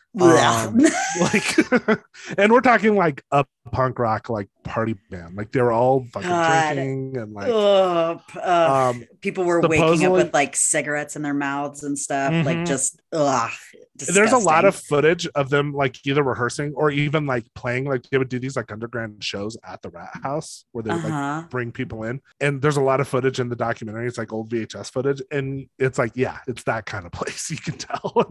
Yeah. In fact, it was quote owned by a warlock. The guy who owned the house claimed he was a warlock. He had freaked the neighbors out so much that they had spray painted a white cross on the front lawn. And the supposed warlock landlord had, I guess the house was in fact infested with cockroaches. So he told he told the band members that the way he dealt with the cockroach problem is he gathered a bunch of cockroaches together and made them into a stew and ate them. And that supposedly got rid of the cockroaches. So that's the type of place we're talking about. I'm going to screen grab your face right there. That was amazing. I did not expect cockroach stew to be on the docket for tonight. It's just so disturbing. Yeah, it's but that, I mean, that's the type of place that was. I mean, they were talking in the documentary, like the Steve Moriarty, the drummer, goes back to visit the house, and he's like, I think a lot of these areas have been kind of gentrified now. So he was like, well, that portion of the driveway that wasn't there. He was like, it used to be this old beat up van. He said the brakes went out one day on the van, and they got up in the morning and it had rolled down the street and crashed. My God. So it's like, yeah, we're not talking like arena rock here. Like it makes me think there was when I was in college, there was a house that I believe was like a 5-bedroom house, and it was simply known as the Lindsay Street House. And inevitably 5 guys would move in there. They always threw the best parties, but it was the type of thing where you were like, you had to bring your own cup, you know what I mean, to the party, or just drink out of the bottle of whatever you were drinking that night, because like there was nothing. Like there was like, you know, there were piles of old pizza boxes in the corners, and just, I mean, I feel like everyone's college experience, like there is that house. Like when I was in grad school in Boston, my friends lived in a house, and I can't remember the street it was on, but it was like the street number was 72 something, so we called it the 70 Deuce. Yeah, and that was like our party house, you know. Luckily, like a bunch of girls lived there who weren't a bunch of gross dudes, so I think they kind of kept it from becoming totally disgusting. But like, God, yeah, I mean, we all know that place. Well, this place is called the Rat House, and like, disgusting. Okay, I think it was exactly what you think it was. Right. So Mia was the first to get like a proper job. She became a waitress at this dive bar restaurant that was kind of down by the waterfront. It's called the Frontier, just like we have in Albuquerque. It was known as like the toughest dive bar in the area. She was a waitress for $4 an hour. Meantime, they were trying to get a show. Like they had moved to Seattle. You know, they had been like the fucking thing in Antioch. Yeah. You know, but you know, talk about being a big fish in a small pond. You know, and Antioch, I'm sorry, Ohio. where is okay, that was my question. Yeah. Yeah. And if you know anything, I don't know that much about Antioch, and I forgot to look up where. I think it's Central Ohio. I'm not sure, but like it's like a big liberal arts college town. Yeah. But they were like the big thing in Antioch, but like that is, I think, the literal definition of being a big fish in a small pond. And so here they are in Seattle. No one gives a fuck about them, right? So they're trying to like get a show, and they're going to this place that was called the Vogue. It was like one of the big music venues, and they were trying to get in. They were bribing the doorman, all this stuff. They finally got a show, and that was like their foot in the door to the Seattle music scene. Did you look it up? Yeah, but I'm trying to. What are you doing? There we go. Oh shit. No, that's where I am. Can you show me where? Okay. Yeah. I mean, it looks like it's like very close to the border of West Virginia. Yeah, that makes sense. Yeah. I know it's kind of a small town. It's like a small college town, basically. Yeah. It seems it's like kind of in between Columbus and Pittsburgh. Okay. It's like if like Columbus is here, Pittsburgh is here, Antioch's like here. Yeah, that kind of makes sense. But now here they are in Seattle, which has its own pre-existing music scene that's growing, its own bands, everything. And the Gits, they're the new kids in town, and they're trying to get in. They finally managed to get in and get a show at the Vogue, and this was like their foot in the door in the Seattle music scene. So let's take a moment and talk about music in the Pacific Northwest at this time, late 80s, early 90s. This is, of course, the height of grunge. Now, I should mention that and they make it clear in the documentary, they did not see themselves as part of like grunge. Okay. Like they were a punk band.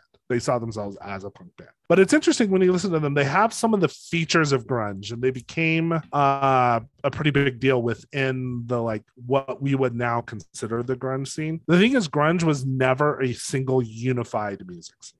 Right. Like it wasn't like a bunch of bands got together around 1986 and were like, we're going to create a new type of music called grunge. It was right. Like, and here are like the tenets of the musical styles. Like, right. It was this organic thing that grew out of a lot of different scenes, actually. So like some quote unquote grunge bands really had their roots in like punk rock. And that would be the Gets, Nirvana, bands like that. A band like Pearl Jam kind of grew somewhat out of punk rock, but also had a lot of classic rock. You had bands like Soundgarden, Alice in Chains, really came out of heavy metal. In other cities, like these would have been very discrete scenes that would have never overlapped. Like if you're talking about like the big centers of rock music through the 80s, you had New York hardcore. Like New York was like a hotbed of like hardcore punk. Same with like Bay Area hardcore, like in California. LA, you had Orange County punk, but then the LA rock scene was very like glam metal. It was, it was the Sunset Strip, Motley Crue and all that. Seattle was a much more insular, isolated thing, and there was all these smaller scenes, and there was a lot more just mixing, it sounds like. So you were like part of the metal scene, but you're going to the punk shows, like, and vice versa. So they all started kind of borrowing from each other a little bit, and over time it started creating a little bit more of a unified, if not sound, like a unified kind of ethos.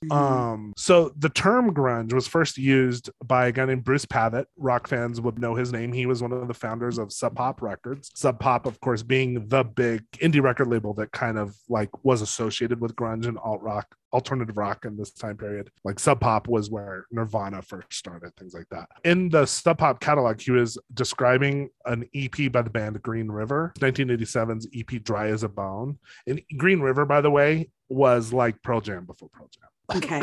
It was like Green River was a band, kind of fell apart. Some of the guys from Green River came together, formed Mother Love Bone. The lead singer of Mother Love Bone died of heroin. That was Andy Wood. They then came together and formed Pearl Jam. So Green River was like proto Pearl Jam. But their 1987 EP Dry as a Bone was described in the Sub Pop catalog as, quote, gritty vocals, roaring Marshall amps, ultra loose grunge that destroyed the morals of a generation. So this was like where the term was first kind of like thrown in there. Destroyed the morals of a generation. And that's funny. If you go back and listen to Green River, they're just like standard kind of sludgy punk. Like they weren't destroying anybody's morals, but it's good. It's good marketing. It's good advertising. It's good advertising. 100%. Yeah. And I just love the idea that the guys in Pearl Jam, the guys who did like Black and like Super Earnest, started off in a band that destroyed the morals of a generation.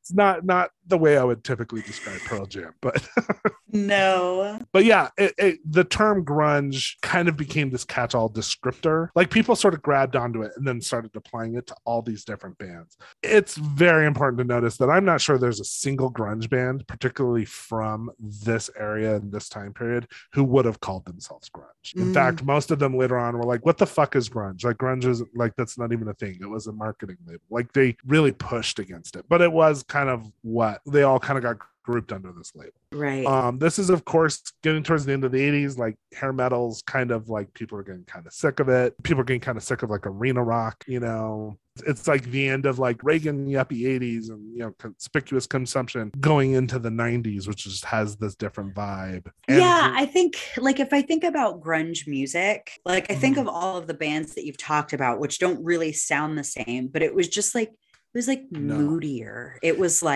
sadder. As weird as that sounds, like even though you might listen to something like Nirvana and be like sad, but it was sad. It wasn't. It was like this, like it was a turn away from like the party anthems that we'd been hearing to like stuff that was really like, I'm sad because like the world is kind of terrible.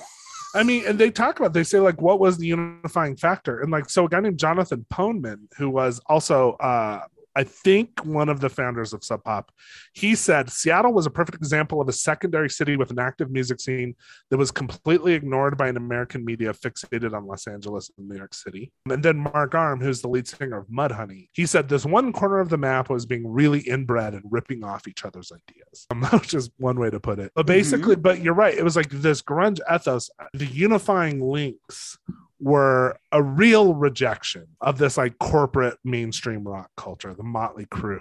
You know, a real rejection of the like, well, I'm gonna qualify the statement of like the rank misogyny and everything.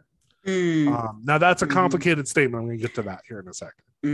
It was very much rooted in this like t-shirt and jeans, the whole flannel shirt cliche. Right. No one's out there wearing leather jackets with teased hair and, you know, makeup and all that stuff. Like it was like we're going out there in our, like unlaced up Converse sneakers. And like if you remember Nirvana's MTV Unplugged performance, he's just wearing this like ratty cardigan sweater, you know? Yes. You know, it was like unwashed hair. Like you said, it was moody or there was a dourness to it. Yeah. And it was very clearly a reaction to glam. Very clearly. And I mean, it's for our younger listeners. We've talked about this before.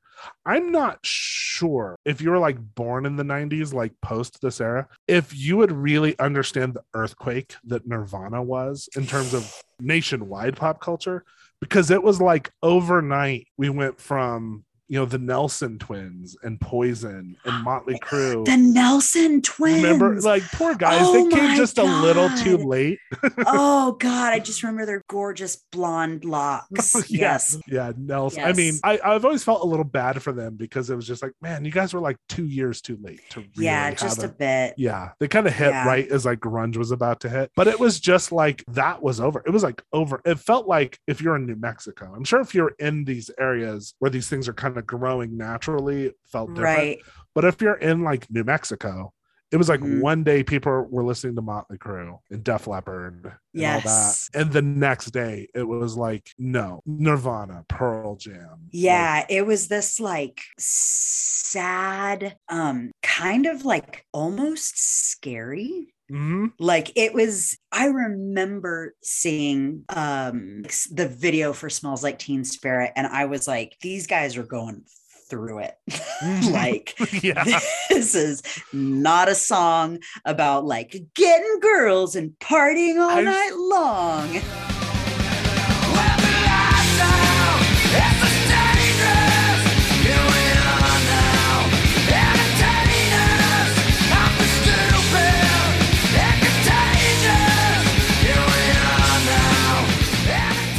I just remember like just a few years earlier. I mean, I think I talked about it on here when we were telling our ghost stories, and I was over at my neighbor's house watching MTV, and I watched the Put the X in Sex video or whatever. Like, which is it's like a parody of 80s glam.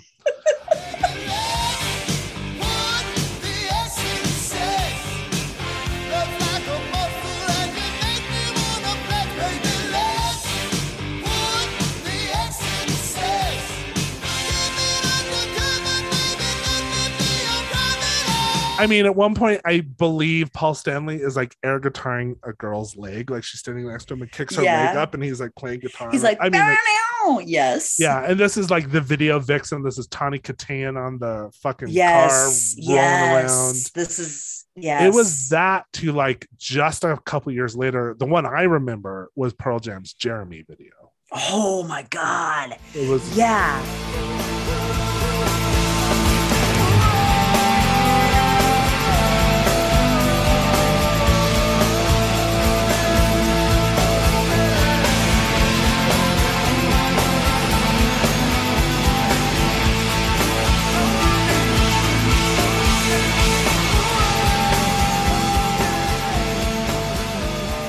Yeah, and then a couple years after that is when you start getting into like Nine Inch Nails and all that stuff. I mean, and it was dark and it was like tormented, but like it was just, what is this and where is it coming from? And like, why are they so sad? And it's so interesting because the 90s is like such a weird time period because it was like we had just won the Cold War. You know, the Soviet Union was gone, so I think like America as a culture, we felt like we kind of lost our purpose a little bit. So there was something adrift about American culture in the 90s, but also like there was a complacency. And at the beginning of the 90s was like a pretty big recession. Yeah. So it's like, it was a really weird time. Yeah. And it was the first time that I remember. I'm not saying that it was the first time that it happened, but it was the first time that I remembered hearing music that was not sort of idolizing this perfect lifestyle. Which to me is very 80s. Yes. But I mean, even 80s. But even like, you're talking about like the Beach Boys and they're like, I want to like go surfing and like hug you all night and like, stuff like that. Yeah. And it felt like it was this music that I know I keep saying this, but it felt like it was the first time that I heard music that was like, I'm sad and I don't know why. Yeah. Exactly. It was like, I'm looking at the world and I'm sad. Because, there were things like punk rock existed in the 80s, but it was very specific. And it was like a very specific anger, tended to be very overtly political. Yes. Or just overtly rebellious. You had like angry metal from the 80s, but it was all like, and I talked about it on the Shoes Dolly episode, like thrash metal, which was all like very Dungeons and Dragons-y in terms of the lyrics. They weren't like talking about like real things. No. I should also point out, like, we're talking about grunge and punk. These are like white rock and roll based genres. And when I say white, I'm like, obviously not everyone in these scenes was white, but like it was the stereotype. But this was also happening in like the hip hop world. Because, if you look at like rap in the mid 80s, it was Run DMC, which was kind of party rap. This time period was like gangsta rap. This is like the time period of like the LA riots and stuff. So like, so it was happening everywhere. Yeah. And I think that's the thing, is that it felt like it was a response and a reaction to a lot of stuff. Very much so. Yeah. The genres that had come before it, the world that these musicians were currently living in. If you know any Gen X people who get like huffy about Gen Zers being like, oh, we like invented mental health. This is why. Come on, guys. It's because there was this step of people, it was, Jeremy's about a kid who goes and like shoots up his school. Well, right? No, it's about a kid who shoots himself in front of the class. That's right. That's right. But it was dealing with this. It was this stuff that was like, well, this is the era where like, and I'm going to talk about this in a minute because this is where things get a little complicated, but where Eddie Vedder, during their unplugged thing, wrote pro-choice on his arm. Yeah. People were talking about free Tibet. Yeah. It's like Motley Crue would not have done that. It was very much a different thing happening. Yeah. And so when you talk about like, where did this come from? Why Seattle? Well, Seattle was going through like a big economic depression. A lot of these grunge musicians really were coming out of these like working class. A lot of them were coming from like working class towns and suburbs and stuff around Seattle or parts of Washington. Like famously, Nirvana is not actually, or Kurt Cobain's not from Seattle. He's from Olympia, Washington, which was, I think, like a logging town. So it's like, it's rainy, you never see the sun. And unfortunately, like drug use was rampant. Yeah. It wasn't like party drug. It may have started that way, but it was like, we all know the story of Kurt Cobain. I just read earlier this year, my favorite quote unquote grunge band is the band Screaming Trees. Which if you guys know a song of the Screaming Trees, it would probably be Nearly Lost to You, which is on the Singles soundtrack. Did you hear the distant cry calling me back to myself? Like the one you knew before, calling me back once again.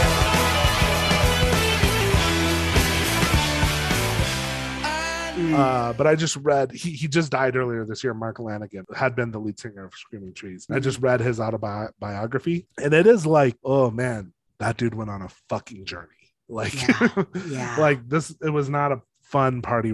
Like, here's all the fun I had in my band. It was like they hated each other from the start. Like, fully half of the book is just his horrible drug stories. Like, this was the world these guys were coming from, and somehow they just hit a fucking nerve, in pop culture. Meanwhile, where grunge started to kind of come together as like a thought. Like people started, like if you were to look back and pick like a moment where it sort of solidified into a thing, was in 1986, a record label based in Seattle called CZ Records put out what is now infamous compilation CD called Deep Six. And it featured all these Seattle and Pacific Northwest bands, including the band Green River, including the band Melvins, which is one of my favorites, Soundgarden, band Malfunction, which is where the lead singer Andy Wood would later go on to join Mother Love Bone, which of course, like I said, Mother Love Bone became Pearl Jam. Right. You know, so if you were to like point to a moment where it all kind of like started to coalesce into like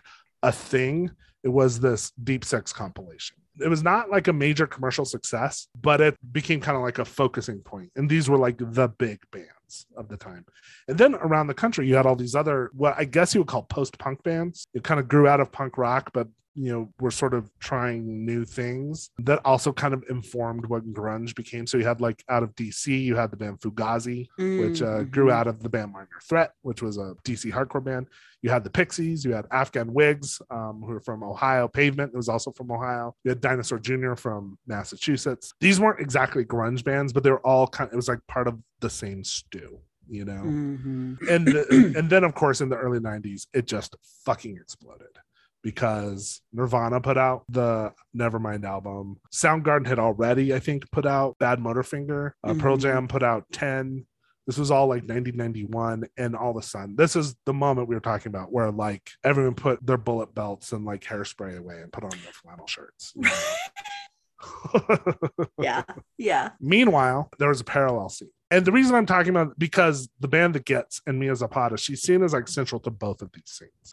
Okay. So just down the road from Seattle in Olympia, Washington, you had the Riot Girl scene. Right. Riot Girl. So the very reductionist way to talk about this is that grunge was the boy scene. Riot Girl was the girl scene. I think you can guess that this is bullshit. Right. These were crossover scenes. The bands were listening to each other. There were definitely women in grunge, Mia Zapata being one of them. In fact, there's a woman named Tina Bell who's considered like the godmother of grunge. She's a black woman who fronted Yeah, she fronted a band called Bam Bam. I'm going to drop in just a little bit of Bam Bam. Like, from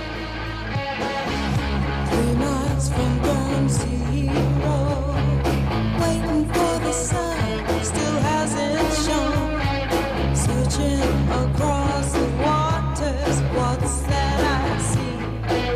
Could it be the home of the... You know, Bam Bam never was like a big commercial hit. I believe Tina Bell kind of went away from performing music, but a lot of people point back to Bam Bam as being like, this was one of the bands that defined the scene, the sound that became the Seattle thing.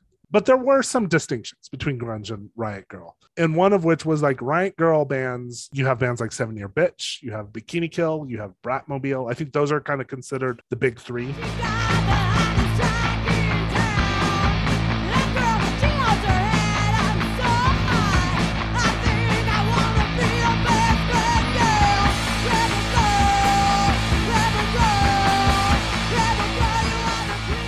You also have a band like L7, who's like, they're sort of alternately like, are they a punk band? Are they a metal band? Are they a Riot Girl band? Are they a grunge band? Like I've seen them on lists for all of them.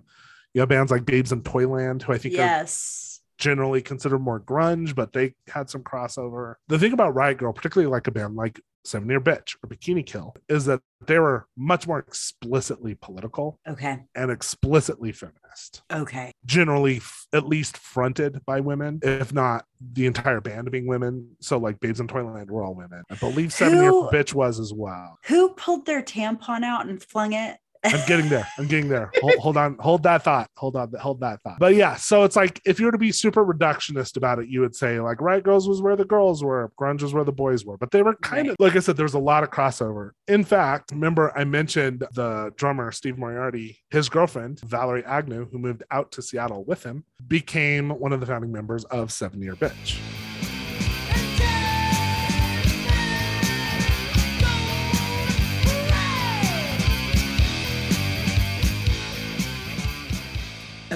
And they actually formed in the Rat House. They were playing in the Rat House. Oh wow. Okay. So I think you got to be very careful when you're talking about these as being discrete scenes, because they really were. And one thing you do got to give credit to, like, a number of the dudes in the quote grunge scene, is that they were like amplifying the Riot Girl bands. They were like, Kurt Cobain was out there being like pumping these bands. You know, he was a big fan of a lot of. I mean, I think to me, the two people who really males in grunge who really kind of walked the walk in terms of like really trying to discard the misogyny of rock music of the past, Kurt Cobain and Eddie Vedder, they were kind of the real deal, I think. Yeah. Unfortunately, you did have a lot of like bullshit gatekeeping and stuff happening in grunge too. Of course. And a lot of it was happening in the press. And so what happened to Riot Girl was that the press never took it seriously. You know, the Riot Girl bands were not selling out to the level that like the big four grunge bands, you know, the big four being Nirvana, Soundgarden, Pearl Jam, and Alice in Chains. Right. There was not a Riot Girl band that even came close. I mean, the closest you could say was Hole. Yeah. But they weren't really Riot Girl. Like, I don't think Courtney Love was really ever part of that scene. In fact, I think she was kind of looked down on within that scene. But the press just never took it seriously. They were like trying to set up these fake rivalries between the bands. So like they tried to set up a rivalry between L7 and Babes in Toyland, because it's like, you can't just like celebrate women. You have to like try to tear them down. No, they've got to be trying to claw each other's eyes out. Right. So like L7, by the way, is one of my memory. Well, I'll get to it. Let me just talk a little bit about L7. They released an album called Smell the Magic on Sub Pop in 1990. And they were considered one of the bigger, I guess you would call them, Riot Girl. And again, like, these are all labels that were applied by people outside of these scenes, you know. I think Riot Girl was a little more cohesive. Like, there was more of a like manifesto ethos to it. But even then, there were a lot of bands who were like lumped in. They were like, that wasn't us. We were just doing our thing, you know. Right. But they put out an album called Smell the Magic in 1990. They became one of the bigger bands associated with Riot Girl. And then they were finally given their own spin cover in 1993. But the headline next to the band's photo said, "More than Babes in Boyland." Boo. And this was, again, is obviously a play on the name of the band Babes in Toyland, and it was part of this manufactured rivalry between L7 and Babes in Toyland. And I read this article. It was from the Long Reads article, the Women of Grunge article, where I believe it was, I think it was people from both bands were like, this was never a thing. Like, we were fans of each other. We weren't rivals, you know? Right. Of course, L7 became the most famous for an incident in 1992 when lead singer Danita Spark confronted hecklers in the audience at the Reading Festival by taking out her used tampon, saying, "Eat my tampon," and then throwing it into the audience.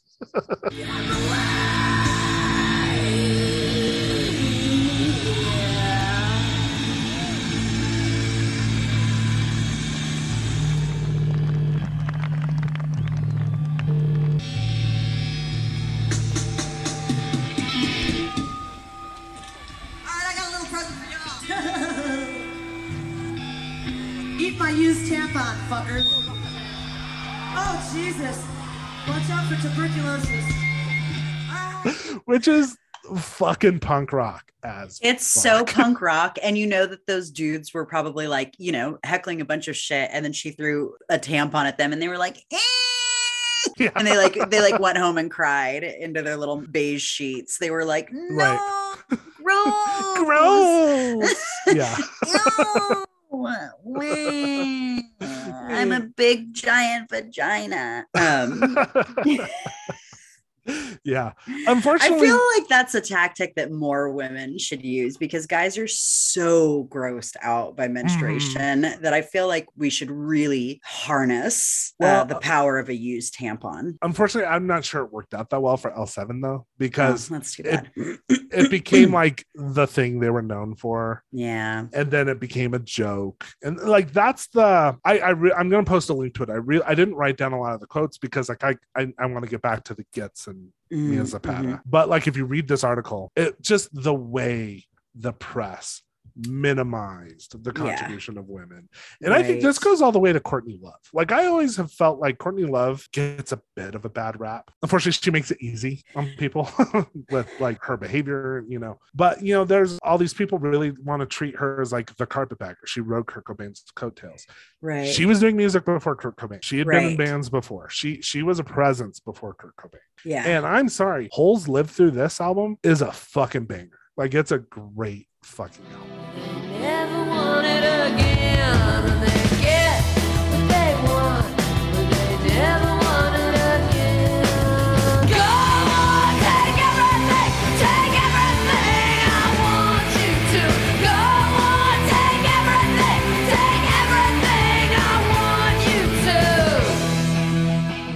to. Yeah. She was a great front one, but of course she's only spoken of as the wife of Kurt Cobain. Like, her own contributions to music have been, I mean, she's treated as like a tabloid caricature. There's the whole fucking, I don't want to go too deep into it. There's the whole conspiracy theory, of course, that she was she had murdered Kurt Cobain. There's an entire documentary about it. I think when I was younger, because of like being into conspiracy theories, I was sort of like got a kick out of that conspiracy theory. But I mean, like everything on this podcast, when we talk about these things, do some reading and that story debunks itself. Yeah. Courtney Love, she's a very complicated, problematic person for a lot of reasons, but I think she deserves more credit than she gets. I think Courtney Love, she's a perfect example of behavior that would be revered in a man being like reviled in a woman. You know what I mean? Like, people think that she's a pain in the ass because she's like, acknowledge me. Right. Acknowledge like what I have done and who I am and my contributions and everything that I am outside of being the wife of Kurt Cobain. Like, acknowledge, see me. Right. And people are like, ugh.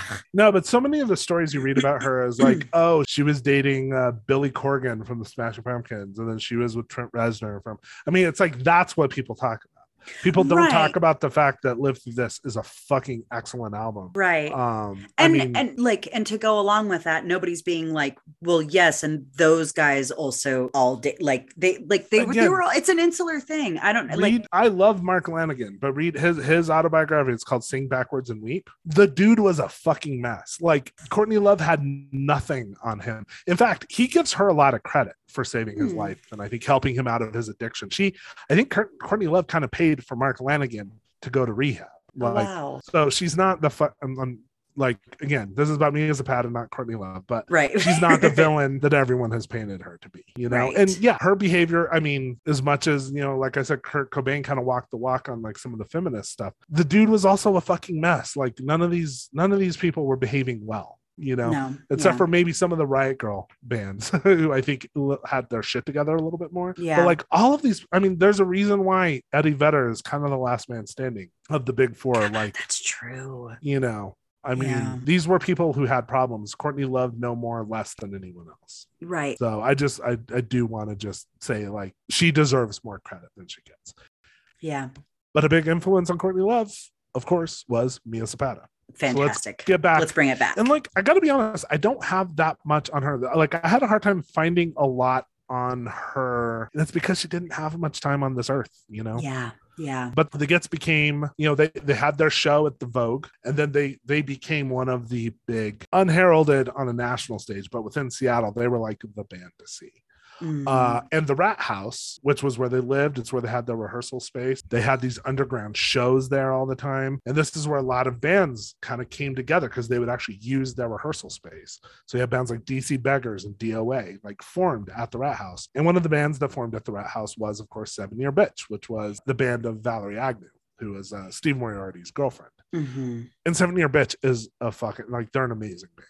You know, they were like, if you're talking Riot Girl bands, like the ones that everyone sort of puts on the pedestal, it's 7 Year Bitch and it's probably Bikini Kill, like those two. And of the two, I would say I prefer 7 Year Bitch. Not as big a fan of them as I am probably of L7, but they're up there. Well, they like weren't even really musicians, but they were watching the Gits, and specifically they were watching Mia perform. And they were like, we want to do this. And so they were borrowing the equipment of the Gits to rehearse in their space. Steve Moriarty taught Valerie. Valerie was the drummer of 7 Year Bitch. He taught her how to play drums. And then they just started practicing and they formed themselves into a really great band that just stands on their own. But they were looking specifically at Mia Zapata, saying like, we want to do what she's doing. And she was a huge support to them. She was not protecting her turf or anything. She was like going down there. She was listening to them rehearse. She was giving them pointers. Wow. She was giving them encouragement. Very cool. You know, so like, I mean, if you watch the documentary on the Gets, like, you know, Celine Vigil and Valerie Agnew are interviewed. They're both from 7 Year Bitch. They give her no end of credit. They were like, they clearly hero worshipped Mia Zapata. Yeah. Of course, people jumped to conclusions and thought that Mia and Andy, the guitarist, were a couple. And I've seen this on Reddit things where people are like, Mia Zapata and her boyfriend, Andy Kessler. They were never a couple. They were never lovers. They never dated. In the documentary, Andy refers to her as his soulmate. He says, creatively, musically, she was my soulmate. Yeah. Okay, I want to play just a little bit of the Gets for you, so you know what I'm talking about, and just really pay attention to her voice. All right, so this song is called Guilt Within Your Head. This is from their album Enter the Conquering Chicken, which I think comes from, like, in the documentary they were describing, like, I think the joke was that Mia Zapata looked like a chicken and she had these like skinny chicken legs and stuff, so she kind of like took that on herself. So the album is called Enter the Conquering Chicken. It was released after her death. It came out in 1994, and the song is called Guilt Within Your Head.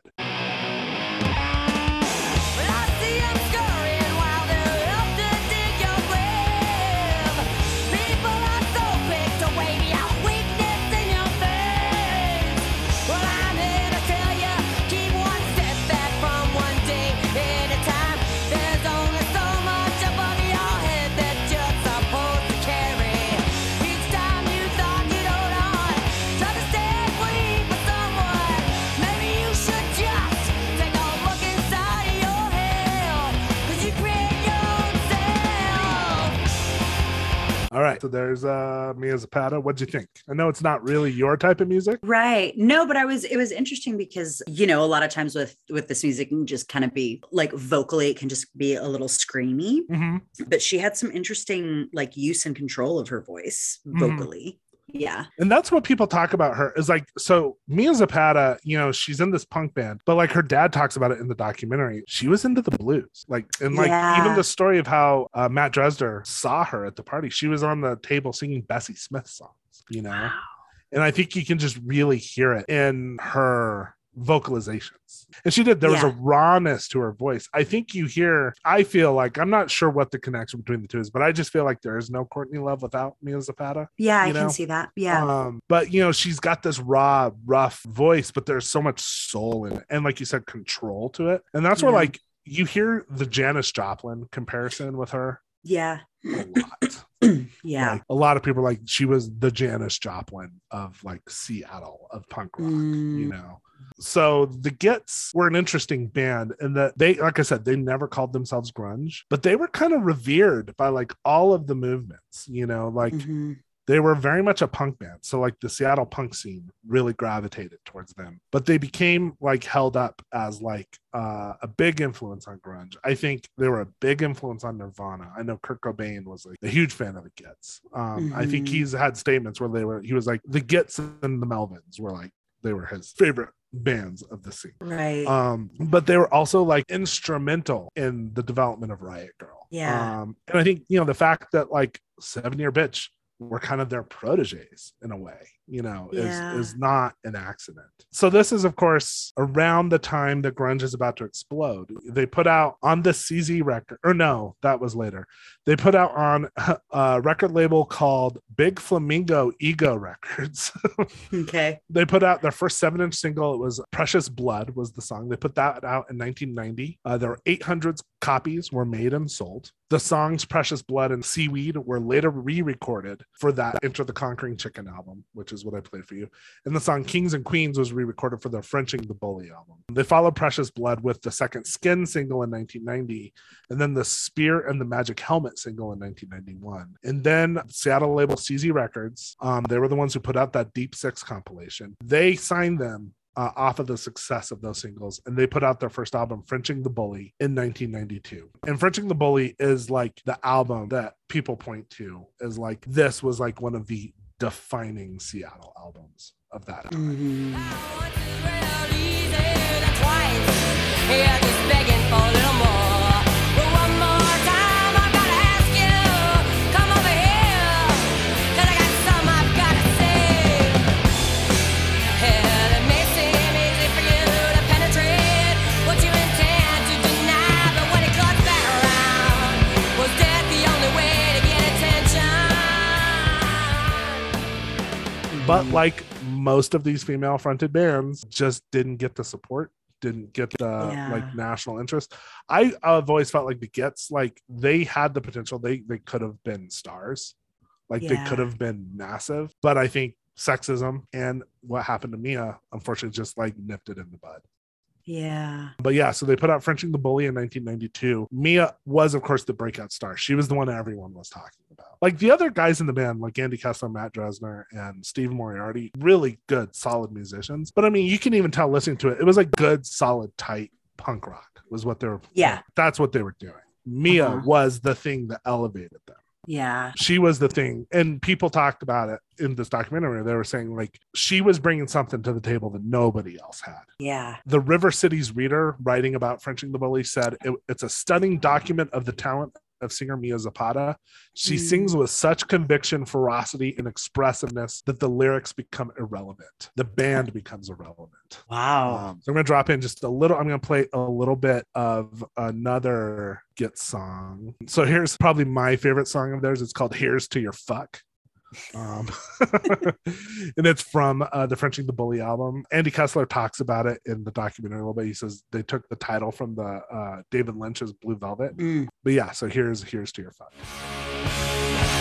Yeah, didn't mean to hurt me, it's stuck in your sympathy. Well, I forward, but it doesn't show fucking blue to me. We are full of shit, you should suck. Here's to it, baby, here's to your fuck. So Frenching the Bully came out. It's one of the seminal Seattle albums. Everyone's talking about it. And it sounds like everyone really thought that they were going to be stars. Like they were going to be the next big breakout, you know? But then Mia Zapata left a bar one night and never came home. And it just nipped them in the butt. The band did not continue without her. They knew that there was no reason for them to. People point to Mia's murder and Kurt Cobain's death the following year as really like the two events that were just like the beginning of the end of Seattle as like the center of music. One of the reasons why was no one knew who killed her. It was unsolved murder. And so police initially thought she must have been targeted and killed by someone in her immediate circle of friends and within the Seattle music scene. And they just started going and interrogating everyone within that scene. Of course, this created major paranoia within the scene because people are like, I don't know. I'm going to see this band. Is that lead singer? Is he the person who killed Mia Zapata? Is my friend? Is my roommate? You know, a lot of women, I in the documentary, they're talking to a lot of women in the scene who were like, we didn't know who to trust. So, you know, it was this supportive, these scenes that were kind of crossing over each other. Everyone's going to each other's shows. They're performing shows in their own houses, you know? Yeah. Like this whole thing, the mass commercialization of grunge already started to change the scene. And then her murder, it just like that sense of support just crumbled. You know? And then, of course, Kurt Cobain the following year took his own life. So, like I said, police had no idea who killed her. People within the Seattle scene were trying to help find her killer. They were releasing benefit CDs, organizing concerts, trying to get resources. The band, the members of her band, the surviving members of the Gets, spent their own money to hire a private investigator, a person named Lee Heron, to help supplement the police's investigation. But there were absolutely no leads. It just seemed like whoever killed her just vanished into thin air. 1996, the case was featured on Unsolved Mysteries. This also didn't open up any new leads. It would go on to be featured on American Justice, Cold Case Files, City Confidential, Forensic Files, and of course, America's Most Wanted. It was not solved for 9 years. Okay.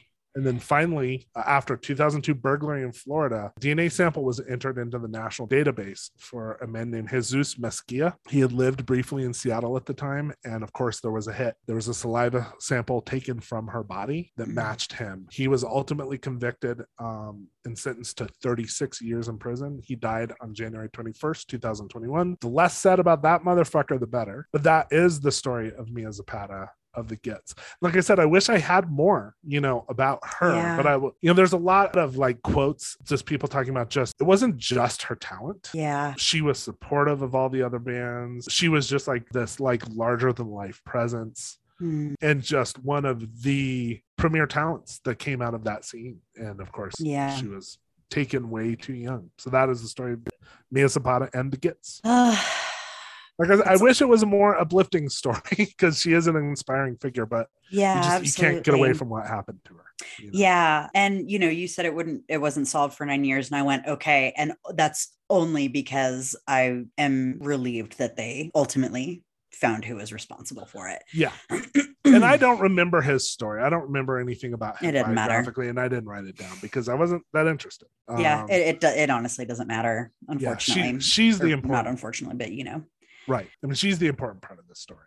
And the anniversary of her murder, or it's not coming up, it passed. It was July 7th, so just a few days ago. If you have not heard the Gits, there's 2 albums. You can find them on streaming. Actually, there's 3 albums. There's Frenching the Bully, came out in 92, Enter the Conquering Chicken, 1994, and then another posthumous album, Kings and Queens, came out in 1996. Wow. Okay. And they were a great band. And if you don't know them, you really should listen to them and remember her. She was a powerhouse. So. Yeah.